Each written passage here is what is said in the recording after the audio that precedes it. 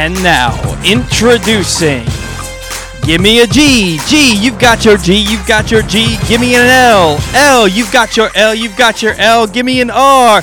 Are you going to the mall today? That's what I was going to ask you. He's the spelling king of the tri-state area. He is Glenn Clark. Good morning. It's Glenn Clark Radio. I'm Glenn Clark. He's Paul Valley. She's Papa Cass, and she's running the board today. Although Paul seems to be running the board right now. I'm trying. Okay. Also, I have little arms, so I'm like Little. trying to reach the board. You can reach the board, Cass. I'm just trying to ease her into things. You can Gotta reach the board, I transition. promise. Yeah, you need to show our faces. That is important, too. How do you think you're doing? I'm asking you, how do you think you're doing? Like right now, first 5 seconds. Yeah. I'm just gonna keep positive vibes. You think you're doing well? No, Oh, okay. not at all. We're going to see how it goes. Cass is going to run the board today and tomorrow. No, and Friday, sorry. Today and Friday, Cass is going to run the board. We're going to see where she is at the end of the week. And then there's going to be a test, so we can look forward to that. Coming up on the program today, our friend Randy Mueller, former Dolphins and Saints GM, is a regular with us. He's now with Heavy.com as well as some other media stuff that he does. Kind of caught me off guard is he said the Ravens should draft a quarterback, perhaps as early as the second round this year. We'll talk about the thought process there. I think you guys can sort of do some of the math as to why he might say something like that. We'll be discussing it with Randy Mueller here a little bit later on in the morning. Also later on in the morning, our buddy Patrick Stevens will join us, of course, at Discourse on Twitter, USA Lacrosse Magazine, Washington Post for Hoops. We have national champions, Kansas defeating Carolina last night. We'll talk to him about that. We'll start to put next season into focus, how the roster will be constructed for Maryland basketball and all those types of things. We'll all do that with Patrick Stevens a little bit later on this morning. And, of course, it's Tuesday, and every Tuesday we bring you Simply the Bets. Simply the Bets is brought to you by the FanDuel Sportsbook at Live Casino and Hotel Maryland. Every Tuesday morning, 11:40 a.m., we bring you Simply the Bets. Look forward to doing that. Our buddy Aaron Oster from out in Vegas at VSiN is going to join us, as well as, of course, Bruce Billick, the general manager of the FanDuel Sportsbook at Live Casino and Hotel. We will get you set for the week, including, of course, the Masters coming up this weekend. All that comes into focus this morning, 11:40 a.m., Simply the Bets every week. I can tell you there is definitely a problem. Nobody grabbed the logs off the printer this morning. Nobody did that. I'm not sure if I'm going to put that on you or on Paul Cass, but that was an issue. And it's just something you got to do. Got to do every time you run the board. So I'm going to put it on you because you're running the board today. That's the way it's going to go. So, oh boy, it's a struggle. The struggle bus. The struggle bus is real. I've never grabbed those, so benefit I'll give you of the doubt. I'll give you benefit of the I'll give doubt. you a half a pass.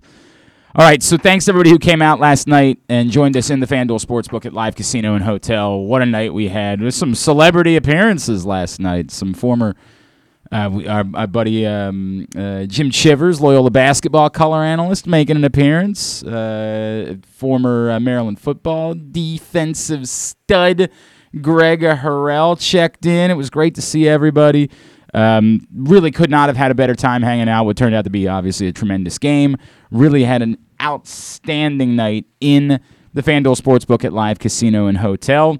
If you missed us last night, and we had some great giveaways. What did we give out last night? We gave away an autographed Ryan Mountcastle jersey. We gave away an autographed Adafe Owe frame print, courtesy of Grade 8's Memorabilia. I know there were a lot of happy folks who picked up some wonderful prizes last night. On Sunday afternoon, we will be back in the FanDuel Sportsbook at Live Casino and Hotel as I will be hanging out with you and Drew Forrester will be hanging out with you for the final round of the Masters. I'll be getting down there mid-afternoon, somewhere around 2:30. Drew will be joining us after he finishes up his show on 105.7 The Fan, Fairways and Greens. And we will have more tremendous giveaways. We are going to be giving away 8 I guess pairs is the right word, free rounds of golf. 8 pairs of free rounds. So you and a friend can go play a free round of golf. 8 of you will be winning 2 free rounds of golf. I don't know how to say that the right way. I'm struggling with that because I don't think you can use it for yourself to go play 2 rounds. I think it's got to be you and a +1 playing together a free round of golf. But I don't know that either, for what it's worth. I guess it's also possible that, like, you could just be selfish and play 2 rounds and, you know, if you don't have any friends, it's great news for you because I don't know. I genuinely don't know the answer to that question. But we're giving away free golf is the point. If you want to go play golf for free, I would encourage you to come hang out with us for the final round of the Masters on Sunday in the FanDuel Sportsbook at Live Casino and Hotel. I'd have no idea. This is not my area, so I will be learning from Drew Forrester, and whatever he says, I'll probably bet it. I had a mixed night last night. I was sky high because I bet Ochai Agbaji to have the first basket of the game and made $30 on a $5 bet right out of the chute. I was high-fiving. I was running around. I was doing the whole thing. Like an idiot, I looked up. So John, our most worshipful Grandmaster here at PressBox, John Colson, was making fun of the fact that there was a tennis match on one of the TVs. He's like, it's championship night. Why are they playing tennis? I'm like, because tennis matters most, John Colson. And it was a Shelby Rogers match. She was playing Kaya Kanepi. And I looked up and said, I'll go bet on that right now. I knew Shelby Rogers was rolling. She's been playing great. Kaya Kanepi's like 1,000 years old now, no problem. And Shelby Rogers, in fact, so what I did is I parlayed Shelby Rogers and Carolina covering the 4 points. And as we know, of course, Carolina indeed covered the 4 points. It was hairy there at the end of the game. It required one of the worst turnovers in basketball history. Could you imagine if Carolina had somehow hit a 3 at the end and won that game? I mean, it would have been Chris Webber calling timeout-ish. In fact, somehow worse than that, because when Webber called timeout, Michigan was still trailing. This was one of the worst turnovers in the history of the sport of basketball. But they got a cover out of it, so thumbs up. Shelby Rogers is cruising. She's up 1 set. She's up a break in the 2nd set. She's kicking ass, taking names. I'm about to cash in big. I'm about to be a big winner. And all of a sudden, she lunges for a ball she had no business lunging for and rips up her knee. Ooh. Now, I am busy doing all the, the conversating. I'm busy hosting the event in the FanDuel Sportsbook at Live Casino Hotel. Rodney Elliott and I are hanging out, high-fiving. We're making fun of each other. We're doing our shtick, right? So I'm not paying attention to the tennis match at this point because I'm watching the basketball game. And so I'm riding sky high. Carolina's up by 17. They're kicking ass. Shelby Rogers is kicking ass. I am cashing in big on this bet. This is a big winner for your boy.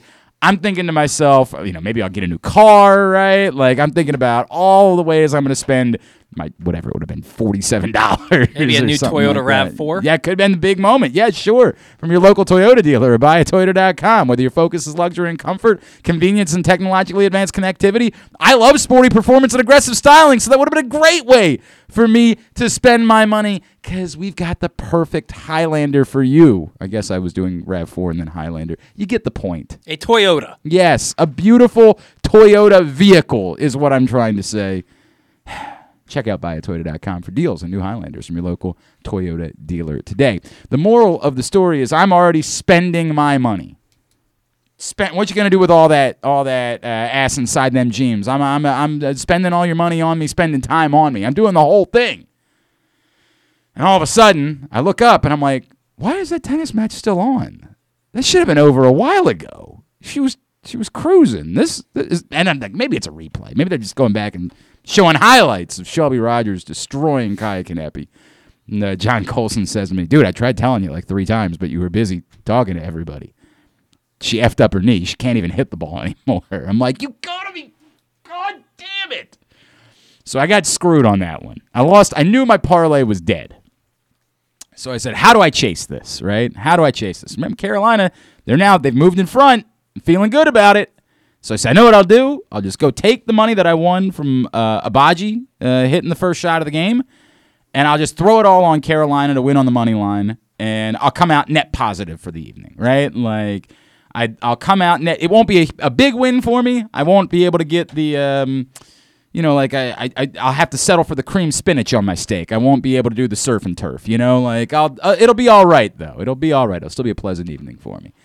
So I go back and I throw the money in, and then Carolina really S the bed, huh?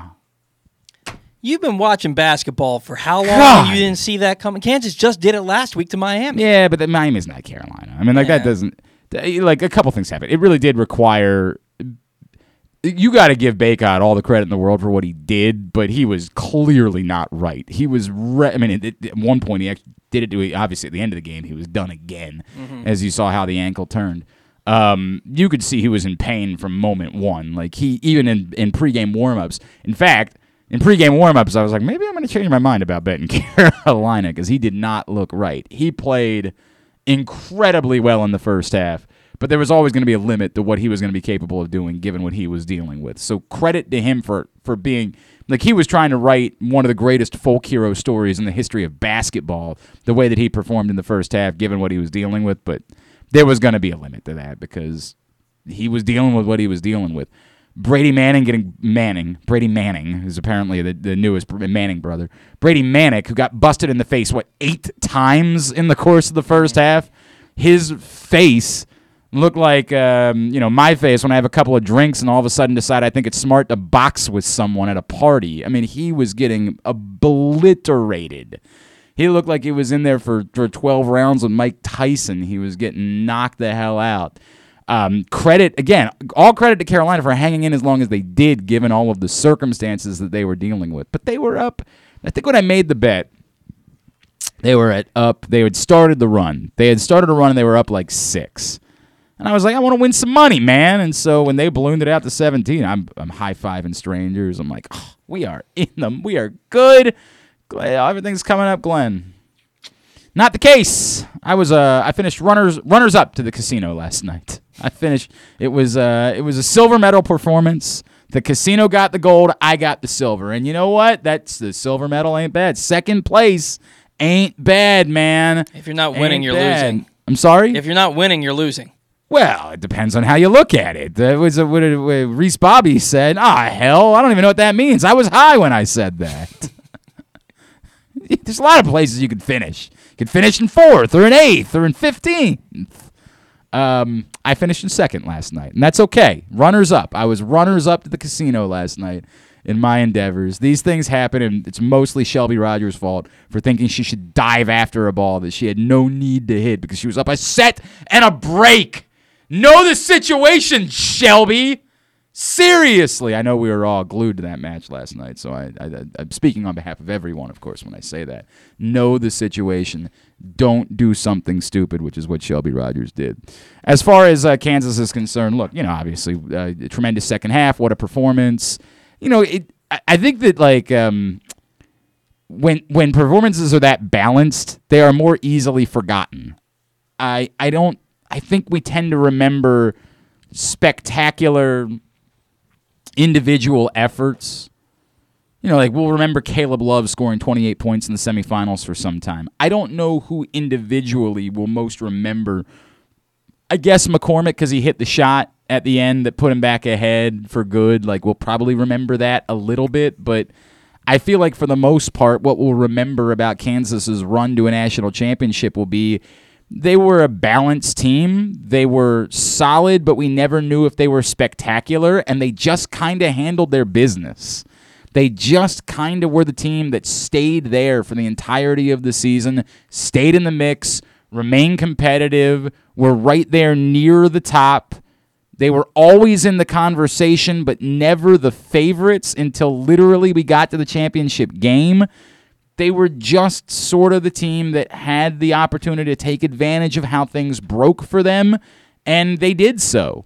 And this is still a team that was trailing. Obviously we point out that they were trailing by 17 last night. They were trailing at the half against Miami, and then they had a huge second half. They were by no means a perfect team or a flawless team, but they had a lot of good parts. McCormick and Braun, and obviously Abaji is the closest thing to a star they had. and Remy Martin. They were just a well-constructed team. And when they needed a balanced effort and when they needed everybody to kind of come to life and contribute, everyone really did. Like, everyone contributed for them last night.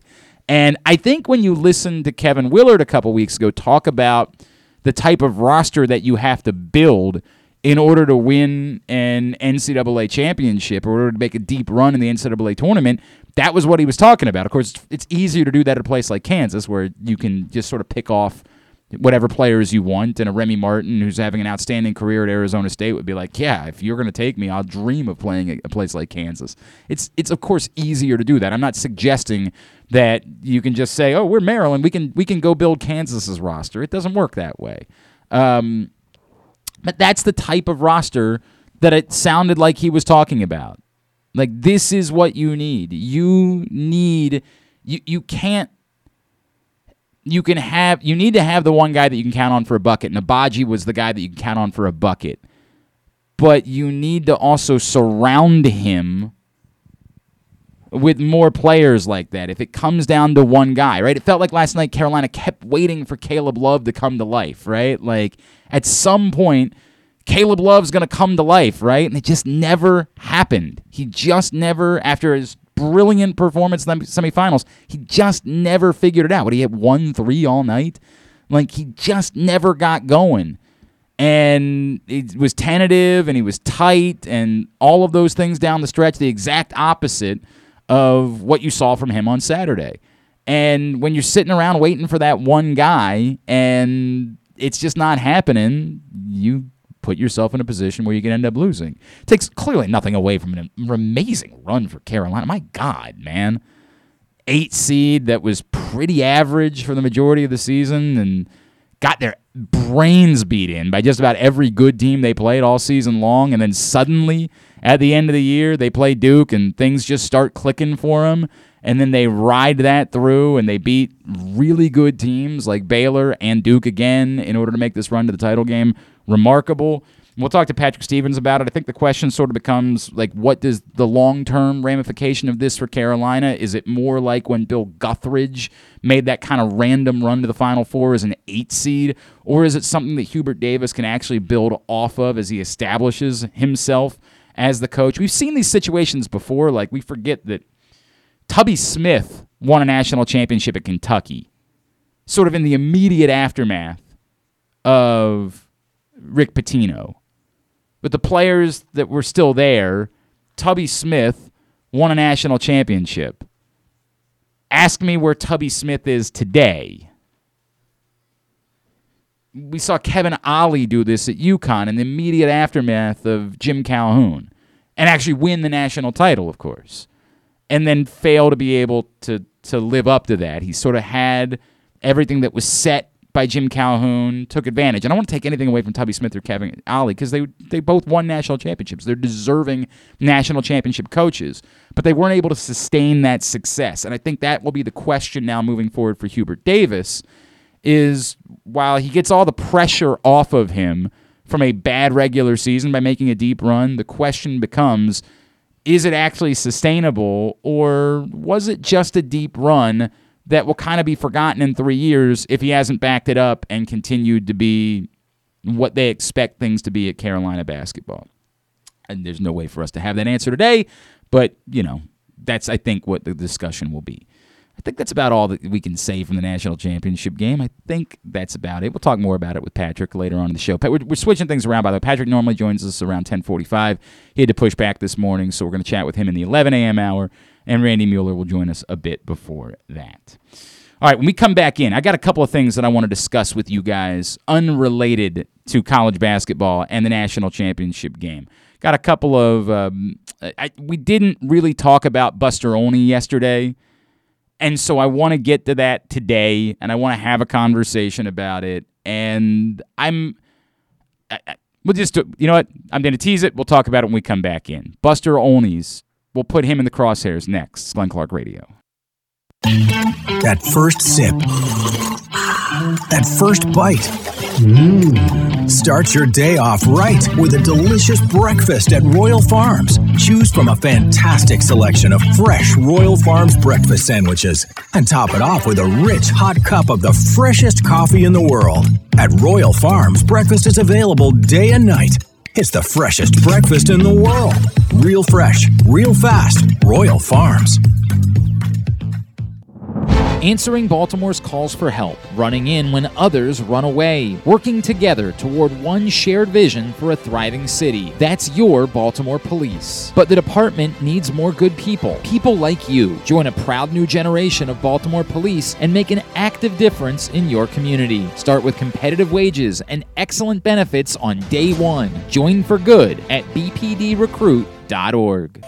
Sports betting has come to Maryland, and we're ready to help you win some money. Tune in for Simply the Bets with Glenn Clark and Paul Valley every Tuesday morning at 11:40. FanDuel Sportsbook GM Bruce Billick and VSiN's Aaron Oster join the guys every week to give you all of the info you need and even a few winners. So come win some money with us on Simply the Bets every Tuesday at 11:40 a.m. Brought to you by the FanDuel Sportsbook at Live Casino and Hotel Maryland. Listen at PressBoxOnline.com/radio. Watch at YouTube.com/PressBoxOnline. Come in for Glory Burgers, Glory Wings. There's glory for everyone at Glory Days Grill. Enjoy the award-winning burgers, ribs, and wings, or try our fresh salads, hand-cut salmon, or our scrumptious sandwiches. Yum! Come in for daily specials every weekday, like $7.99 burgers on Mondays, $6.99 nachos on Thursdays, and Taco Tuesdays. And watch all of your favorite games at Glory Days Grill with 25 screens and private speakers at every table, plus game day drink specials. Visit us at glorydaysgrill.com for a location near you. Glory Days Grill. Great food, good sports.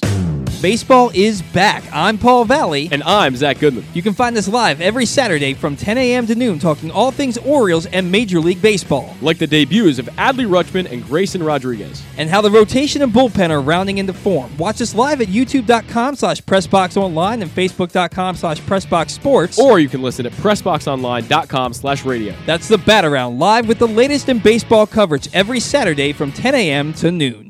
Gambling can be a fun and entertaining experience, but there are risks involved. If you're planning on betting on the game at the casino or on your phone or computer, know your limit, stay within it. Set a budget and a time to stop. Remember, gambling isn't a financial solution, and it doesn't mix well with alcohol or drugs.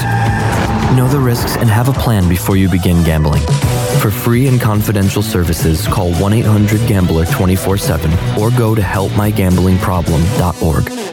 We can't imagine why you'd want to, but you can watch GCR live. It's at facebook.com/PressBoxSports and try to guess whether these guys are wearing any pants. I've heard a lot of sorries today as Cass has attempted to run the board. It's not... We got to not encourage. There's going to probably be a couple more. We're going to do better on Friday, right? Right. We're going to learn from this, and we're gonna knock it out of the park on Friday. And error. Right. She's doing all right. The log thing was my fault. The printer's in a different place. It's okay. It's okay. You don't have to look at him trying to white knight you right now. Look at Paul trying to be the hero. The log was my fault. I know to get the log. All right. I know to get them. We're all right. Today's show also brought to you by Underdog Fantasy Football. If you're not playing Underdog, you are a crazy person. Underdog is offering you the opportunity to feel like you can bet right on your phone or on your computer, which, as you know, here in the state of Maryland, you still can't legally do. So what I'd encourage you to do is download the Underdog app or go to UnderdogFantasy.com. Make your first deposit up to $100, and if you use the code PRESSBOX, we will give you $100 worth of free money for you to play with, or up to $100. We'll match that first deposit. So if you deposit $40, we'll give you $40. You deposit $75, we'll give you $75. You know the drill. You understand the way things work. And as I said, you can't bet, but you can feel like you're betting because you can play player props and parlays and things along those lines. It feels like betting with Underdog Fantasy Football, UnderdogFantasy.com. All right, so I didn't get a chance to chat about it yesterday. And you guys, of course, did a wonderful job of getting furious about it. I did not get nearly as worked up about it. Over the weekend, Buster Olney tweeted out the following. The Orioles' 2022 projected payroll is another example that nothing has been done to curb tanking. The only way this issue can be dealt with in the next CBA is if Major League Baseball and the union can repair together. Engagement required because this is a joke.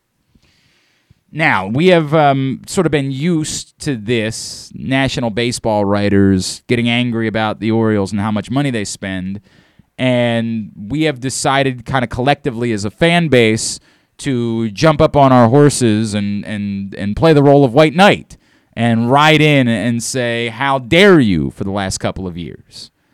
And somewhere between there and what it is that Buster Olney said is something more relevant. Because what we don't like doing whenever a tweet like this comes out is acknowledging the amount of truth that's involved in it, right? We just don't like doing that. Because what we hear is direct shot at the Orioles. And so typically, the Orioles fans that follow up say, oh, what about the Pirates? What about the Athletics? Things along those lines. Distract. Instead of actually dealing with the issue at hand, you run sort of distraction techniques. You wag the dog a little bit, right? And like, hey, we're not the only team that doesn't spend money. Why are you always coming after the Orioles? Why are you always picking on me? That's not germane to the point. It's another conversation we can have, but it's not germane to the point. The point being that Buster Olney's trying to say, look, this didn't fix tanking. The idea was that this CBA was supposed to fix tanking, and there's literal proof that it didn't. Now, the first response to that would be, of course, if you wanted to have an intelligent conversation about the subject, the first conversation point would be, right, it wasn't going to fix it this year. I don't know if you heard, they just agreed to the CBA 3 weeks ago. You can't completely and utterly change all practices in baseball in 3 weeks. And so if you wanted to call Buster Olney out, that would be where to start. Not with throwing out some other team's payroll, but to say, Buster, are you kidding? Like, did you really think that this was going to change in the span of 3 weeks, that all of a sudden, we had a $30 million payroll, but now we're just going to purposely give out $60 million worth of dollars in order to get to this number that you want us to get to. And I tell you what, we'll just give it away to bad players because we have to give away some money to make it feel like we're not tanking, right? That would be the more appropriate way to address the actual comments that Buster Olney is making, is to say, hey, man, you're not stupid. And he's not. You can't possibly believe that tanking was going to end within 3 weeks of when this CBA came together.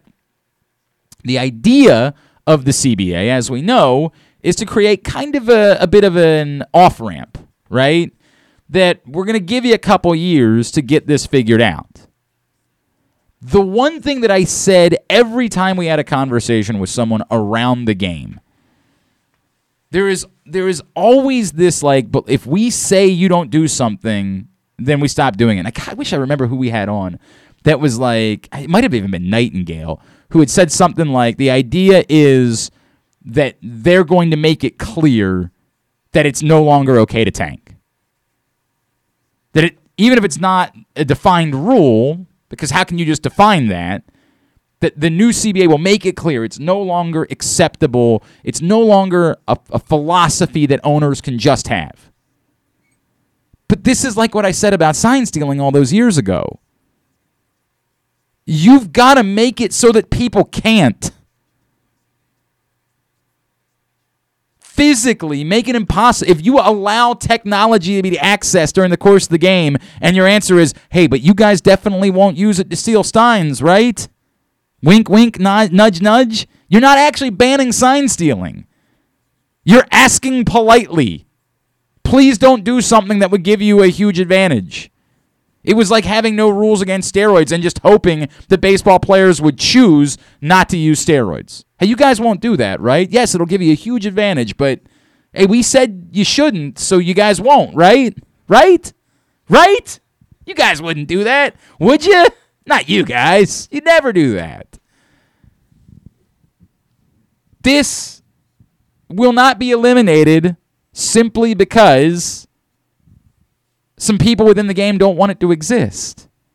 The only way to eliminate it is to somehow define ways to be penalized for it. You know what would eliminate tanking? Saying if your team finishes with fewer than 50 wins in 3 consecutive seasons, you have to sell the team. You're no longer able to profit from it. Guess what would happen? You wouldn't have teams lose 50 consecutive games, or win fewer than 50. God, what has happened to me? Win fewer than 50 games for 3 consecutive seasons. They would be hell-bent to make sure that didn't happen. Now then you run the problem of, like, everybody's trying to compete, and somebody's got to lose a game, right? Like, not everybody can win all the games. You have to do something dramatic. I think that it will be fewer and further between that we will see teams take the 5-year approach of tanking. I think this CBA will go a long way to doing that via the draft pick penalties. There is no inherent advantage. But as we pointed out, the problem with tanking is that sometimes teams aren't doing it for a purpose. I don't really know what the Marlins strategy is right now. I don't know what they're doing. I don't know what they want to be as a baseball team. And people down there would say all they want to be is cheap. They just want to be a team that has a regional sports network that they can sell money to, because when people are in South Florida, they'll watch the games. They'll be able to sell advertising. Enough people will go to the games that they can turn a bit of a profit, and as long as they're turning a bit of a profit, they don't give a rat's ass about anything else. Sometimes tanking isn't for a purpose. And yes, one of the things that we always scream about when we see a tweet like this from Buster Olney is, well, the Orioles are tanking for a purpose. Well, we hope they are. We hope they are. We don't know that, but we hope they are. Like to believe that that's where this is going. Like to believe that they're following a blueprint and they can make this work. It's an important season for figuring that out. The truth is somewhere in between. The truth is, tanking probably won't be eliminated from baseball. To Buster's point, the only way this issue can be dealt with in the next CBA is if the MLB and the union can repair together. I don't think... I don't know what that means. I really don't. I don't know what that means. I don't know what he thinks the two sides are going to do in order to get rid of tanking. A salary floor would get rid of tanking. And the Players Union brought that to the table back in August, and I guess the owners weren't having, because we didn't really hear much about it after that. You say that a salary floor would get rid of tanking, but there is the flip side argument, which is that in the NFL there are bad organizations that just have to give bad money to bad players because they have to meet a threshold for salary. And the Jacksonville Jaguars have not been able to figure out a way to sustain success because they're forced to give away certain amounts of money, and there's only so many players that are willing to take their money in order to come be in Jacksonville. And we all make fun of how they're spending their money this offseason and just giving away massive sums of money to players that aren't particularly good, but they have to spend it because they have to meet a salary floor. So does anybody think the Jacksonville Jaguars aren't going to be really bad next season? They're going to be really bad, but they'll be really bad spending money. So I think that we all like the concept of a salary floor. I think that it seems like the type of thing, because you want the teams to spend the money, but there's still going to be bad teams when there's a salary floor. Does it make it so that there's fewer embarrassing teams, that there's more major league caliber players that are playing in all games? Yeah. Like, you're probably more inclined to have, I say that. I would say you're probably more inclined to have, like, a full pitching staff. I think, if you look at the embarrassing part of the Orioles right now, of course, is the pitching staff, right? Like, that's the embarrassing part. That's the part that's not even arguable at the major league level. They have 2 major league pitchers, and one's kind of a wink, wink, nudge, nudge major league pitcher in Jordan Lyles, who, like, is a qualified, but he's a qualified number 5 guy in a rotation, right? Would that make the Orioles more inclined to sign 2 more Jordan Lyles? Like, would that be, if there was a salary floor, they say to themselves, we got to get the $55 million, we sign 2 more pitchers that aren't really good, but are major league pitchers, and that gets us there. Does it change who they are as a franchise? Does it change their chances in the American League East? No. But they could do it in order to appease everyone and say there's a salary floor. I'm not opposed to the salary floor. I'm not opposed to a salary cap. I'm not opposed to any of these things. I think they're better overall for the big picture health of a sport. I think it does create more fair competition, right? But as you point out, Paul, the owners are not interested in either one of these things. Mm-hmm. The wealthy owners don't want to have a cap on how much money they can spend. Scott Boras certainly doesn't want to have a cap on how much the wealthy teams can spend. The small market owners don't want to have a salary cap floor. And this is part of the issue with baseball because so much of the money is related to the market, right? We all want something to reflect the NFL. The NFL has somewhat neutralized market size by doing utter revenue sharing. And getting these wealthy baseball owners in the biggest markets to sign up for more revenue sharing is not something they're going to agree to. They're furious they have to pay the luxury taxes they have to pay. They're incensed about it. I've seen, what's the guy in Boston? John Henry, is that his name in Boston? I've seen that man's boat. I happened to be out in Boston one day. And I was getting on a schooner, right? I was going to spend my day on a little sailboat cruise. Me and my buddy John, we had a nice romantic day out on the water in Boston. And I'm looking over, I'm like, what? I thought I was looking at a Russian oligarch's yacht. I'm like, what the hell is this? And so my buddy John looks it up, and it turns out it's John Henry's boat. It is a floating city. I've never seen anything like it. He ain't signing up to give his money to John Angelos. John Angelos. He's not doing that. That ain't happening. So now what? What do we do? We yell and we ball our fists and we say, how dare you? What do we do? How do we fix the problem? Well, and I think that's what people are upset about, is that, Buster's coming at the Orioles and not giving a proposal of what they should do. He also wrote an article in 2015 saying that the Reds and A's should follow the Astros blueprint, and now he's condemning the Orioles for following. We're doing this. We're going back and digging up articles in 2015. Somebody else dug it up. I didn't say it was you. I'm just saying we. And then when somebody brings the A's to his attention, he says, yeah, but the A's haven't lost 100 games in 32 years. Well, doesn't that make it worse because they were a competitive team with good players, and they got rid of them all to tank? Look, I absolutely, if I was in Oakland, would be furious about this, right? Like, I would be furious about how it is the A's do their business. Obviously, it does not impact me in any way, right? If I was in Oakland, I would be beside myself about a team just wanting to get rid of all of their good players and be a poverty franchise for the sake of being a poverty franchise, having the smallest payroll that you can have because you're convinced that you can figure out a way to turn that into profit, right? If we keep the expenses low, then we can make enough, and all that matters at the end of the day is that we're making a profit, right? I'd be furious about that. They clearly have some other problems in relation to the stadium. There are other things going on with the Oakland Athletics that I can't speak to, and not my concern. But as I keep going back to, we're distracting. We can't pretend like the Orioles are trying.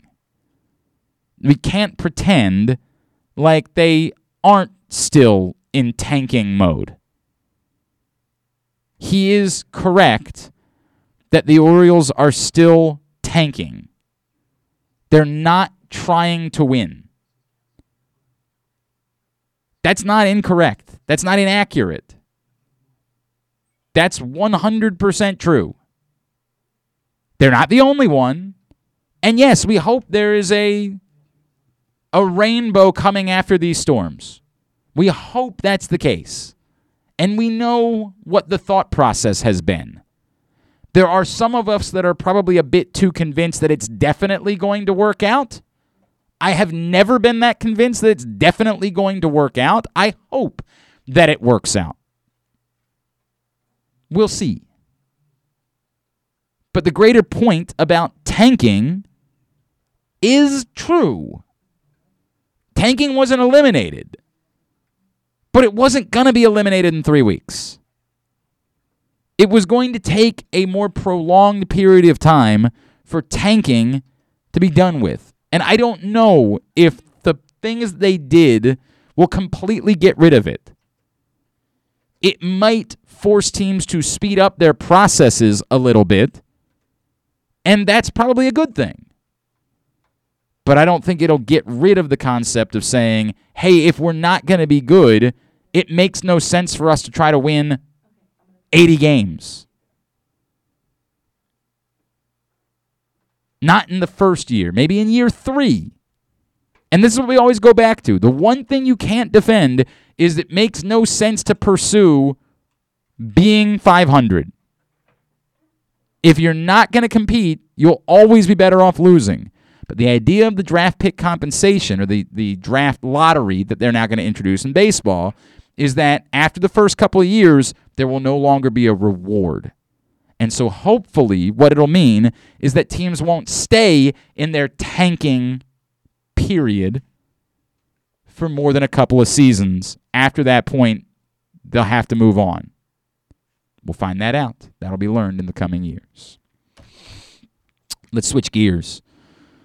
One of our favorite people, former general manager of the Saints and the Dolphins, is Randy Mueller, and he's among his many media things that he's doing. He's working with Heavy.com, and I was a little caught off guard, but I understand the concept, and we'll talk more about it, as he said, look, the Ravens should be thinking about drafting a quarterback, and perhaps as early as like the second round of this draft. Let's discuss it now with one of the people we like the most around here. He is, of course, the aforementioned Randy Mueller, and he's with us now on Glenn Clark Radio. Randy, it's Glenn and Paul in Baltimore. Ooh, it's great to chat with you as always, sir. Thank you so much for taking a couple of minutes for us this morning. Randy, sorry about that. Everything all right? How you doing? Yeah, I'm doing great. Thank you. Thanks for having me back on. It's great to hear from you. So, the Baltimore Ravens should think about drafting a quarterback. I know the answer, but I'm going to let you explain it again. Why? Well, here's my thinking, and let me just say this. Nobody's trying to replace Lamar Jackson. That's not the idea. That's not the theory in what I'm talking about. I just know this. Having sat in the GM chair for many years, I made my worst deals. I think most GMs would concur with their own plights when you don't have options, when you have to make a deal for X amount of dollars that you're nervous about making. I just think the league, that team building, that taking care of your own team is best served when you have options. So my thought was that if they can find a way to have a consensus in their own building on an option at quarterback, and again, I'm not talking about taking one early, but round 2 or 3 may just be the right time this year to take one. I think it makes some sense to them. I think it gives them some leeway. Hey, nobody can force Lamar to sign a contract. If he is not willing to, like what we hear and read, right, that he's not ready to do that, you've just got to look out for your own franchise. And I think this does that. It just gives you an option. One, might help you in negotiating, but 2, it's just going to help your team move forward a little bit with an option that doesn't exist currently. I feel like we're in this weird place, Randy, where like that to me is the most important answer here. Is it really, if it really is that Lamar Jackson is hell-bent on doing the 2 years of franchise tags and into free agency thing, then I'm probably with you, right? Like you can't allow him to hold up your entire organization in the process. If for whatever weird reason, like there's another report that came out last week from Mike Florio that was like, no, he just wants to wait until next year, which I don't understand at all. Like that doesn't make any sense to me. But if that's the case, then I don't think you use a draft pick on a position where you're getting somebody that's not going to play. I think it's too early to go that route. But I do think this really has to come down to, do the Ravens have a true answer, a true feeling as to whether or not Lamar Jackson is willing to sign before we get to this 7-year place and the 2 franchise tags? I hear you. I think we're kind of drinking the same Kool-Aid, Yep. but at the same time, I just can't let his wishes control the rest of our team and what we're doing. So I can appreciate that. I think timing is everything. I don't think the Ravens can risk a decision from him not coming until a year out. Plus, the other thing is I just think at some point the Ravens need to advance beyond where they're at right now. And I don't know how that works, but it either means they have to get better play at quarterback from the pocket, or they have to build out the rest of the team better around Lamar. That decision has been staring them in the face for 2 or 3 years now, and it just seems like they're stuck in neutral. So they've got to do something one way or another, and I've always been one to be a little bit proactive. I think the investment you make in another quarterback, he's given you a window to do that right now. You don't even have to explain yourself. It's not a slight against him at all. You're just covering yourself.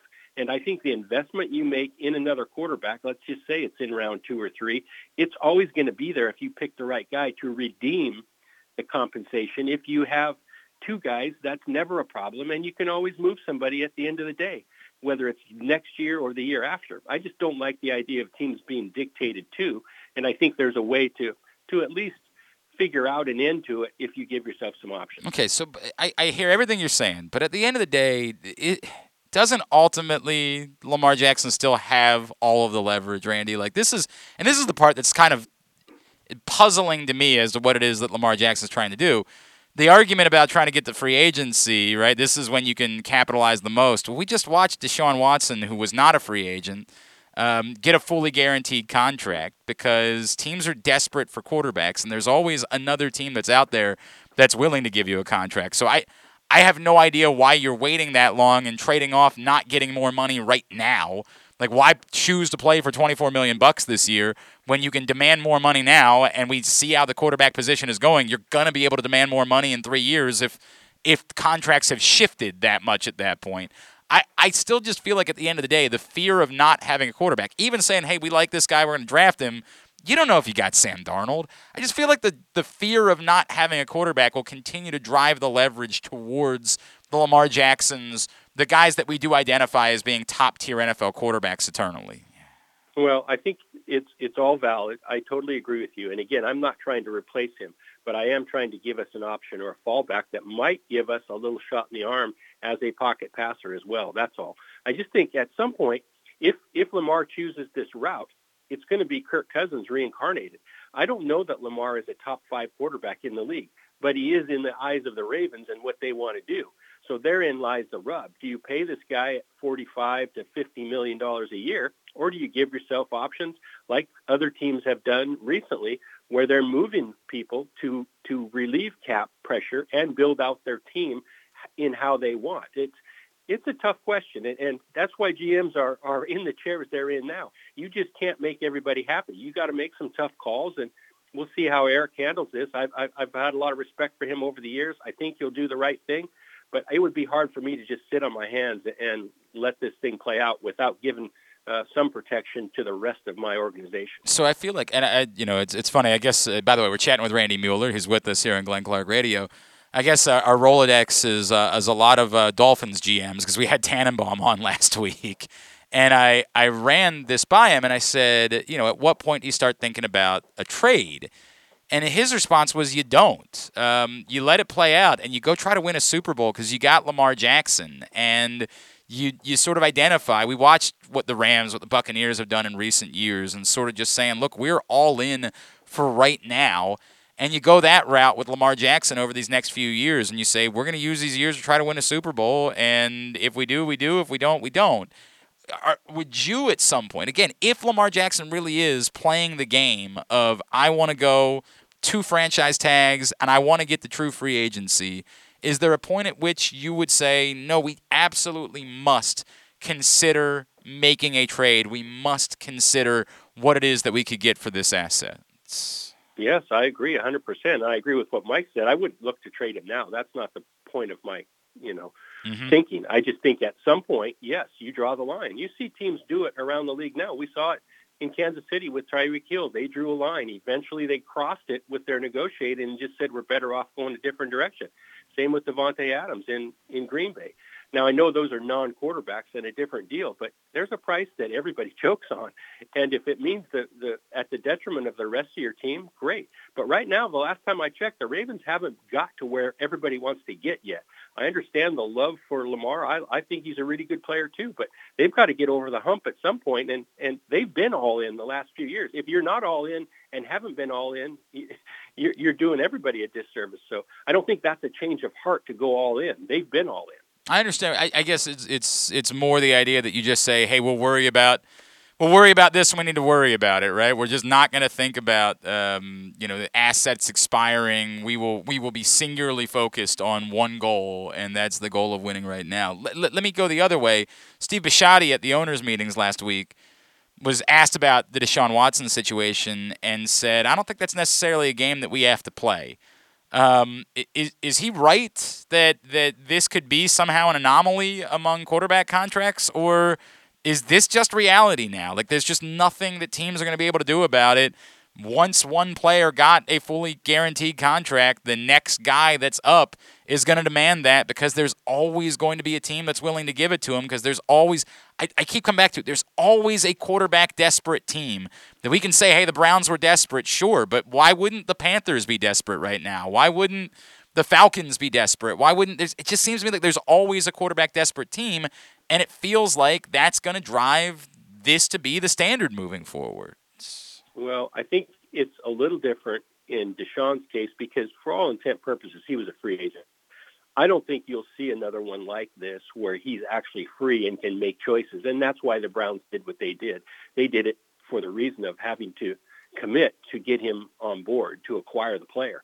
These other teams that end up signing their players, it's going to cost them capital, no doubt. It's going to cost them some in guarantees, but I don't think you'll have to commit to a fully guaranteed deal. But it's all about options. If you have no options, it's going to be interesting to see how it plays out. I know owners are ticked about the Cleveland deal, no doubt about it. I know GMs are ticked about it as well. Time will tell. I know that everybody's going to try to get it, but look at the other side of it too. If I'm an agent representing Joe Burrow or Justin Herbert, who's next up at some point, if I don't get a fully guaranteed deal, I'm probably getting fired too. So I'm not sure it's right for either side, to be honest with you. I mean, but that's the weird part. And I just feel like the first owner that tries to say, look, we are not doing this, we are backing off, then that player just walks in and says, okay, well, they wouldn't do that in Washington, right? Like, so you can go ahead and move me to Washington right now. And I don't know what the recourse is. I feel like we're trending more towards what we've seen when it comes to quarterbacks, right, Randy? Yeah. I think we're trending towards what we've seen in the NBA, which is if you're one of the top 20 players, you have the right to print money every year to decide where you want to be and at what price based on where the cap goes. Just because you have that type of leverage. These teams have to have those players or they have nobody coming out to their games. Well, it's definitely made it harder for clubs, there's no doubt, and that's why they're ticked about it. It's made it harder for them to say no. The guarantee rules now where you have to fund the guarantees in an escrow account are a giant deal for a lot of the lower cash teams. And it's funny, both Cincinnati and the Chargers have been lower cash teams. I mean, the fact that the Browns at some point are going to have to write a check for $180 million here soon just to fund the Deshaun Watson deal, that's got owners ticked around the league as well. As we know, that those dynamics aren't easy for everybody to do. So time will tell. It's a fascinating topic that we've never had to deal with in NFL before, and you might be right. We might be trending toward an NBA-type setup. All right, and you've got a name in mind for what if the Ravens are thinking about drafting a quarterback. You've got a name in mind, and it's not one of the top guys, but it's somebody that's kind of appealing to you. Tell me a little bit about Bailey Zappi. Well, I think for my money, and I try to watch all these guys on tape before I even say anything about them, I'm just not enamored with any of the top guys beyond Kenny Pickett. I think he's more ready for the NFL. The other guys, to me, are all projects. I find that a guy like Bailey Zappi, who is accurate, he operates from the pocket, he's athletic enough, he makes all the throws and processes coverage. I just think he's a good prospect going forward, and I think he will succeed. I said in my column that if he was 2 inches taller, he'd be talked about in the same breath as Kenny Pickett because of the accuracy and everything else. So I like him. Again, everybody chooses something different. It's just my opinion. So I guess that's why Baskin-Robbins has 31 flavors, sure. Right? We all get our favorites. But I like Zappi, and I think he'd be a good setup for anybody, and it would not shock me if someone picked him toward the end of the first round or top of the second. All right, before I let you go, Randy, the name that's sort of out there that might be available is DK Metcalf, the Seahawks wide receiver, and I would think if the Seahawks are planning to draft a quarterback, they would want to have wide receivers for their quarterback to throw to, but there's a price. Is DK Metcalf the type of guy to you that at his age is worth paying a big price for. I mean, we think about what the Tyreek Hill trade was. It was a late first-round pick and a second-round pick. It was a lot as far as the overall haul, but the top-heavy stuff was not overwhelming. Is DK Metcalf someone that if you're a team like the Ravens, and even though you kind of like the guys you have, you say, man, if this guy really might be available, that's the type of talent that maybe you do some crazy things for because you're getting a wild talent at a very young point in his career? He is not for me. I'll be honest with Okay. you. I live in Seattle, so I've seen a lot of DK over the last couple of years. I don't think he's polished. I don't think he's a number one guy per se yet. I think he's a developing receiver, but he's not in the category of some of these other guys we're talking about. That's just my opinion. So, no, I would not mortgage the farm for somebody like him. I'm just shocked at the dialogue of every time a receiver now is looking for a new deal that he's got to be traded or they have to commit to $30 million a year. There's no happy medium anymore. So I'm not the biggest DK guy. I think, he's a nice piece, but I just don't see him as a frontline receiver now. There's a lot of inconsistencies in his play, including hands, including route running, just a lot of up and downs for me to commit that kind of money or compensation that you'd have to give to get him. All right, Randy Mueller, in your media empire, what can I plug for you of the many, many things that you're doing these days? Hey, I'm just trying to stay busy. I love to watch tape, and fortunately for me, a lot of people want to talk about what you see on film. So that's kind of the basis. I do a podcast on The Athletic. Comes out every Saturday morning called The Football GM. It's part of the football podcast show on The Athletic. And that's really what takes me into the film room more than anything else. You mentioned the Heavy stuff that I'm doing a little writing for, and we do a lot of Facebook Live shows for Heavy, and that's been a lot of fun. So those are the main places, and then I mess around on Twitter a little bit, but I'm far from an expert on any of it. Oh, no, you certainly bring a lot of knowledge and information that we couldn't get elsewhere. At Randy Mueller _ is how you follow him, and MuellerFootball.com is his website. Randy Mueller, always appreciate taking the time for us. Thank you so much for joining us this morning, as always. Appreciate it. Anytime. Randy Mueller, former general manager of the Miami Dolphins and New Orleans Saints, checking in with us here on GCR. Appreciate him taking a couple of minutes. Just a couple of thoughts in response to that. My answer would be no. I'm not spending an early asset in the draft on a quarterback unless I know for sure that I'm moving on from mine. I don't do that. Now, this goes back to what I said when the Ravens drafted Lamar Jackson. Like, if you're doing this, just play him. Like, don't mess around. Just make him your quarterback. These early round picks to me are too important for a franchise to be using them on someone who's not playing. And the second round is not as drastic as the first round. Like, I'll give you that, but I still can't do it. I can't use an early pick on a player that I don't believe is an almost immediate guy for me. So I understand the theory of what he's talking about with drafting a quarterback. Like, you got to give yourself a plan here. But it ain't moving on from Lamar Jackson. I mean, like, when we keep coming back to, like, maybe he can do something different, maybe he's got a different skill set, that conversation is dead to me. Like, you can't go anywhere with that to me. Lamar Jackson is your quarterback. There's no one usurping that. Lamar Jackson's not – this is not a Robert Griffin III thing where he's going to fall off and it's not sustainable. We're pretending like 4 games from last year outweighs literally the 4 games that we saw before that. Like, that conversation that's dead end. That goes nowhere with me. That's it's insane. The backup plan conversation, you can't let Lamar Jackson hold you hostage, to me is relevant. But I'm not sure what that looks like exactly. To me, it's more of a, Lamar, we got to know. If you're not going to sign, we got to trade you. Now, Randy Mueller, Mike Tannenbaum, they say, no, you don't. You can spend the next few years trying to win with Lamar. And I get that to an extent. But my backup plan to someone holding me hostage isn't drafting another quarterback and letting the guy play. My backup plan is, if I can't sign the guy, let's go get a king's ransom for him, and we'll do our damnedest to try to find a quarterback. The danger there is that you don't find one. It's not desirable. I don't want that. But I do think it's relevant to say you can't let anyone hold you hostage over a decision. And if the answer really is that he's telling you straight up, I won't sign, I'm going to free agency, at least you know, and you can make plans around that. If he's just not telling you anything, if it's, maybe I'll sign. That's the Florio thing is so weird. He just doesn't want to think about it right now. He'll deal with it next year. Dude, I need an answer. Like, we got plans we got to make.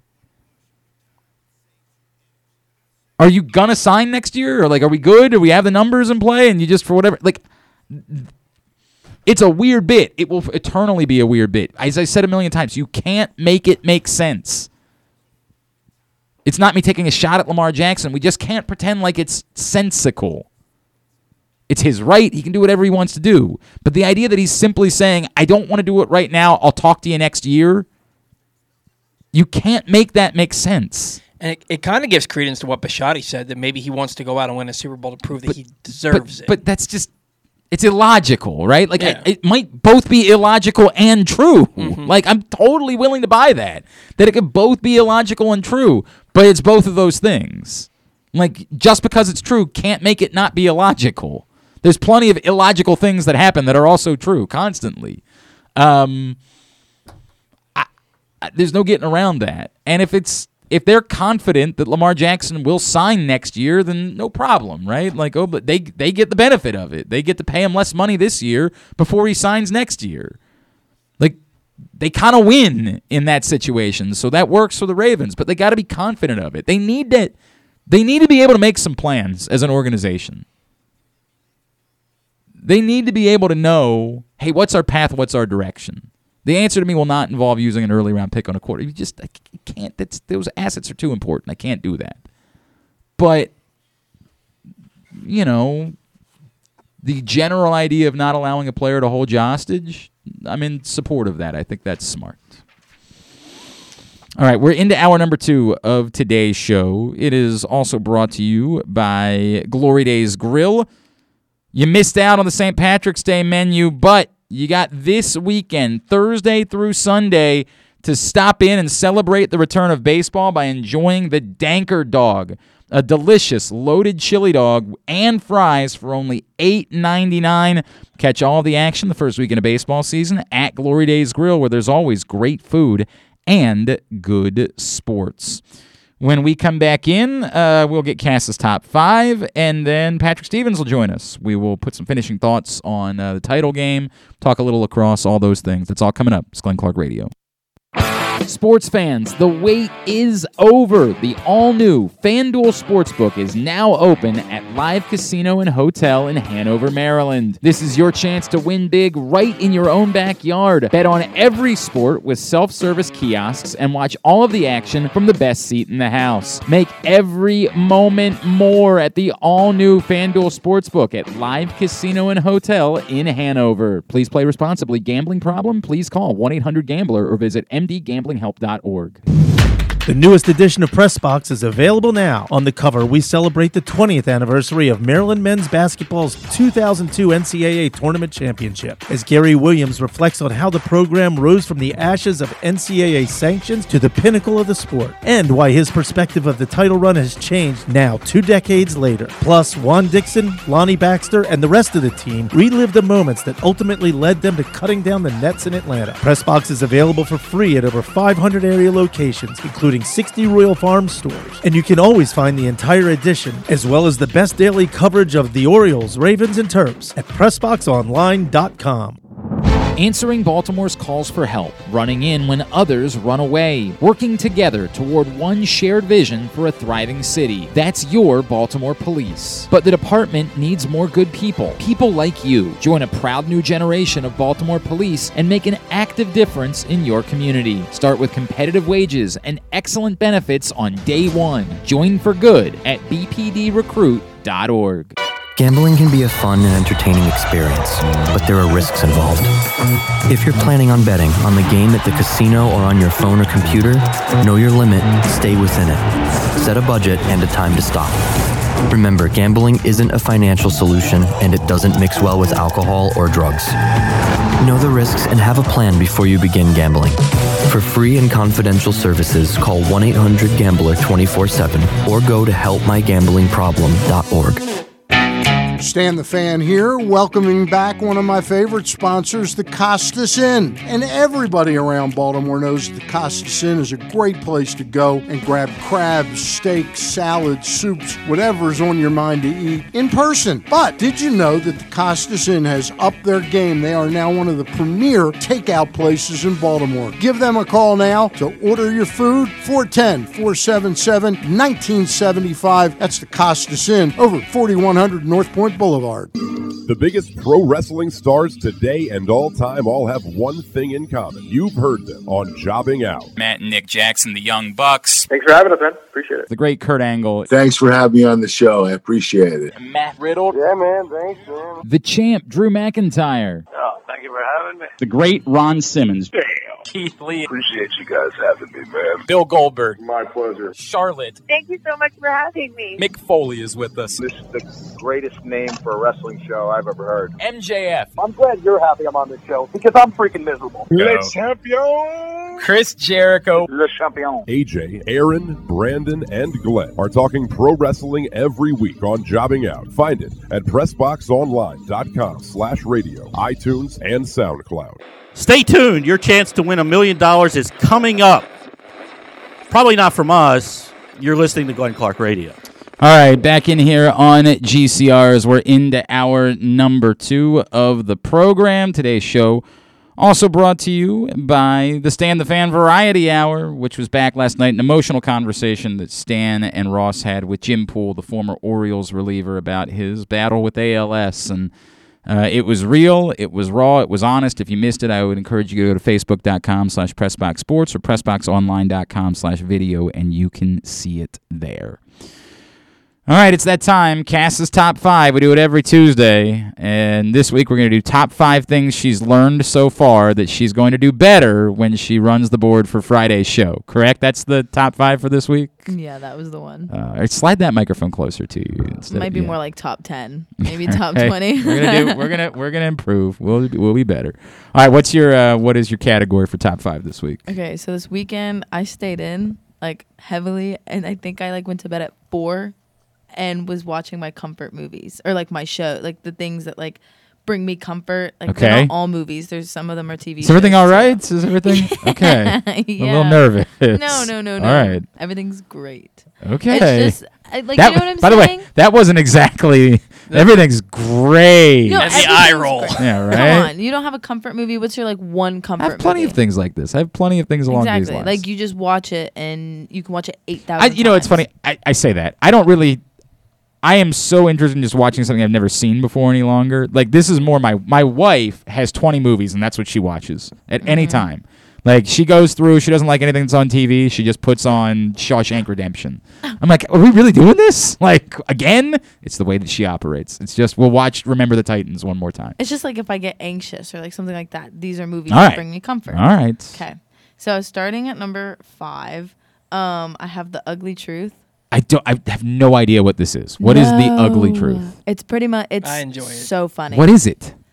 Gerard Butler and what's the woman's name? Oh, Katherine Heigl. I was gonna say the woman that everybody hates now, because she's tough to work with. Mm-hmm. It's a rom-com, Mm-hmm. and they work in television, and She runs a news show. She's a producer of it. Okay. And he's a segment on the show, a new one. It's called The Ugly Truth, and he pretty much disses on women and kind of is this total a-hole about everything, and kind of just talks about how their love isn't real in a sense, and they hate each other, but then they like each other, and they end up falling in love, and it's just really cute. Well, it sounds terrible, but No, it's just the humor in it. I like his. Humor. I definitely I definitely had a Katherine Heigl phase in my life because I dated a girl who what was the Grey's Anatomy? Grey's Anatomy. She yeah. forced me to watch that for a little. Is that show still on? Did Yeah, somebody tell me that? it's like in its 26th season or What something the like that. f? How is that a thing? But she got me to watch the old Grey's Anatomy, and I believe that the only thing I remember about it was that there was like a guy in the hospital, I think like that was on his deathbed, and her character started dating the guy as he was in the hospital, like on his deathbed. That's all I could tell you. I remember zero other things about the time that I spent watching Grey's Anatomy with this girl that I was dating. But that spawned, of course, her run in Knocked Up, which was tremendous. But it's forgotten. It was so good that we didn't realize we were watching a chick flick because it was so brilliantly funny that they disguised it as like a comedy for dudes when it was really nothing but a chick flick the entire time. It was remarkable. It was one of the great rom-coms in human history, Knocked Up. So I had a Katherine Heigl moment where I was like all in. I thought she was going to be a star of stars, but I don't remember this She even may be hard to work with because I've heard that a lot, Yeah. but I adore her acting. I think that she's like, I love her movies. Anything she's in, I love. 27 Dresses, anything. I don't think I could tell you one other movie. The Katherine Heigl was in. movie The Ugly Truth is cute. I think if you accept it for what it is at face value, you wouldn't hate it. All right, we'll pick up the pace. Next, number 4. Okay, so the show New Girl. Oh, I love New Girl. I watch Are you kidding that me? like, Yeah, I'm all every in. night. It's one of my favorites. Cast is tremendous. Zoe Deschanel is so wonderfully Zoe Deschanel. Like, if you like the quirky, kind of silly Zoe Deschanel character that she's eternally played in everything, this is the apex of that is her run in New Girl. The Christmas episode where they bring Darlene Love out to sing in the street is perfection. I mean, everything about New Girl was a wonderful, silly little comedy that was not brilliant in any stretch of the imagination, but is, you know what? I think it's a perfect comfort show. It's pleasant. You can put it on in the background, whatever's going on. It pleases you. It doesn't require you to think all that much. It's just sort of there to be there, and it works perfectly. Everything about Winston is a 10.5. I mean, like, big fan of New Girl. Okay, my next one is the show Psych.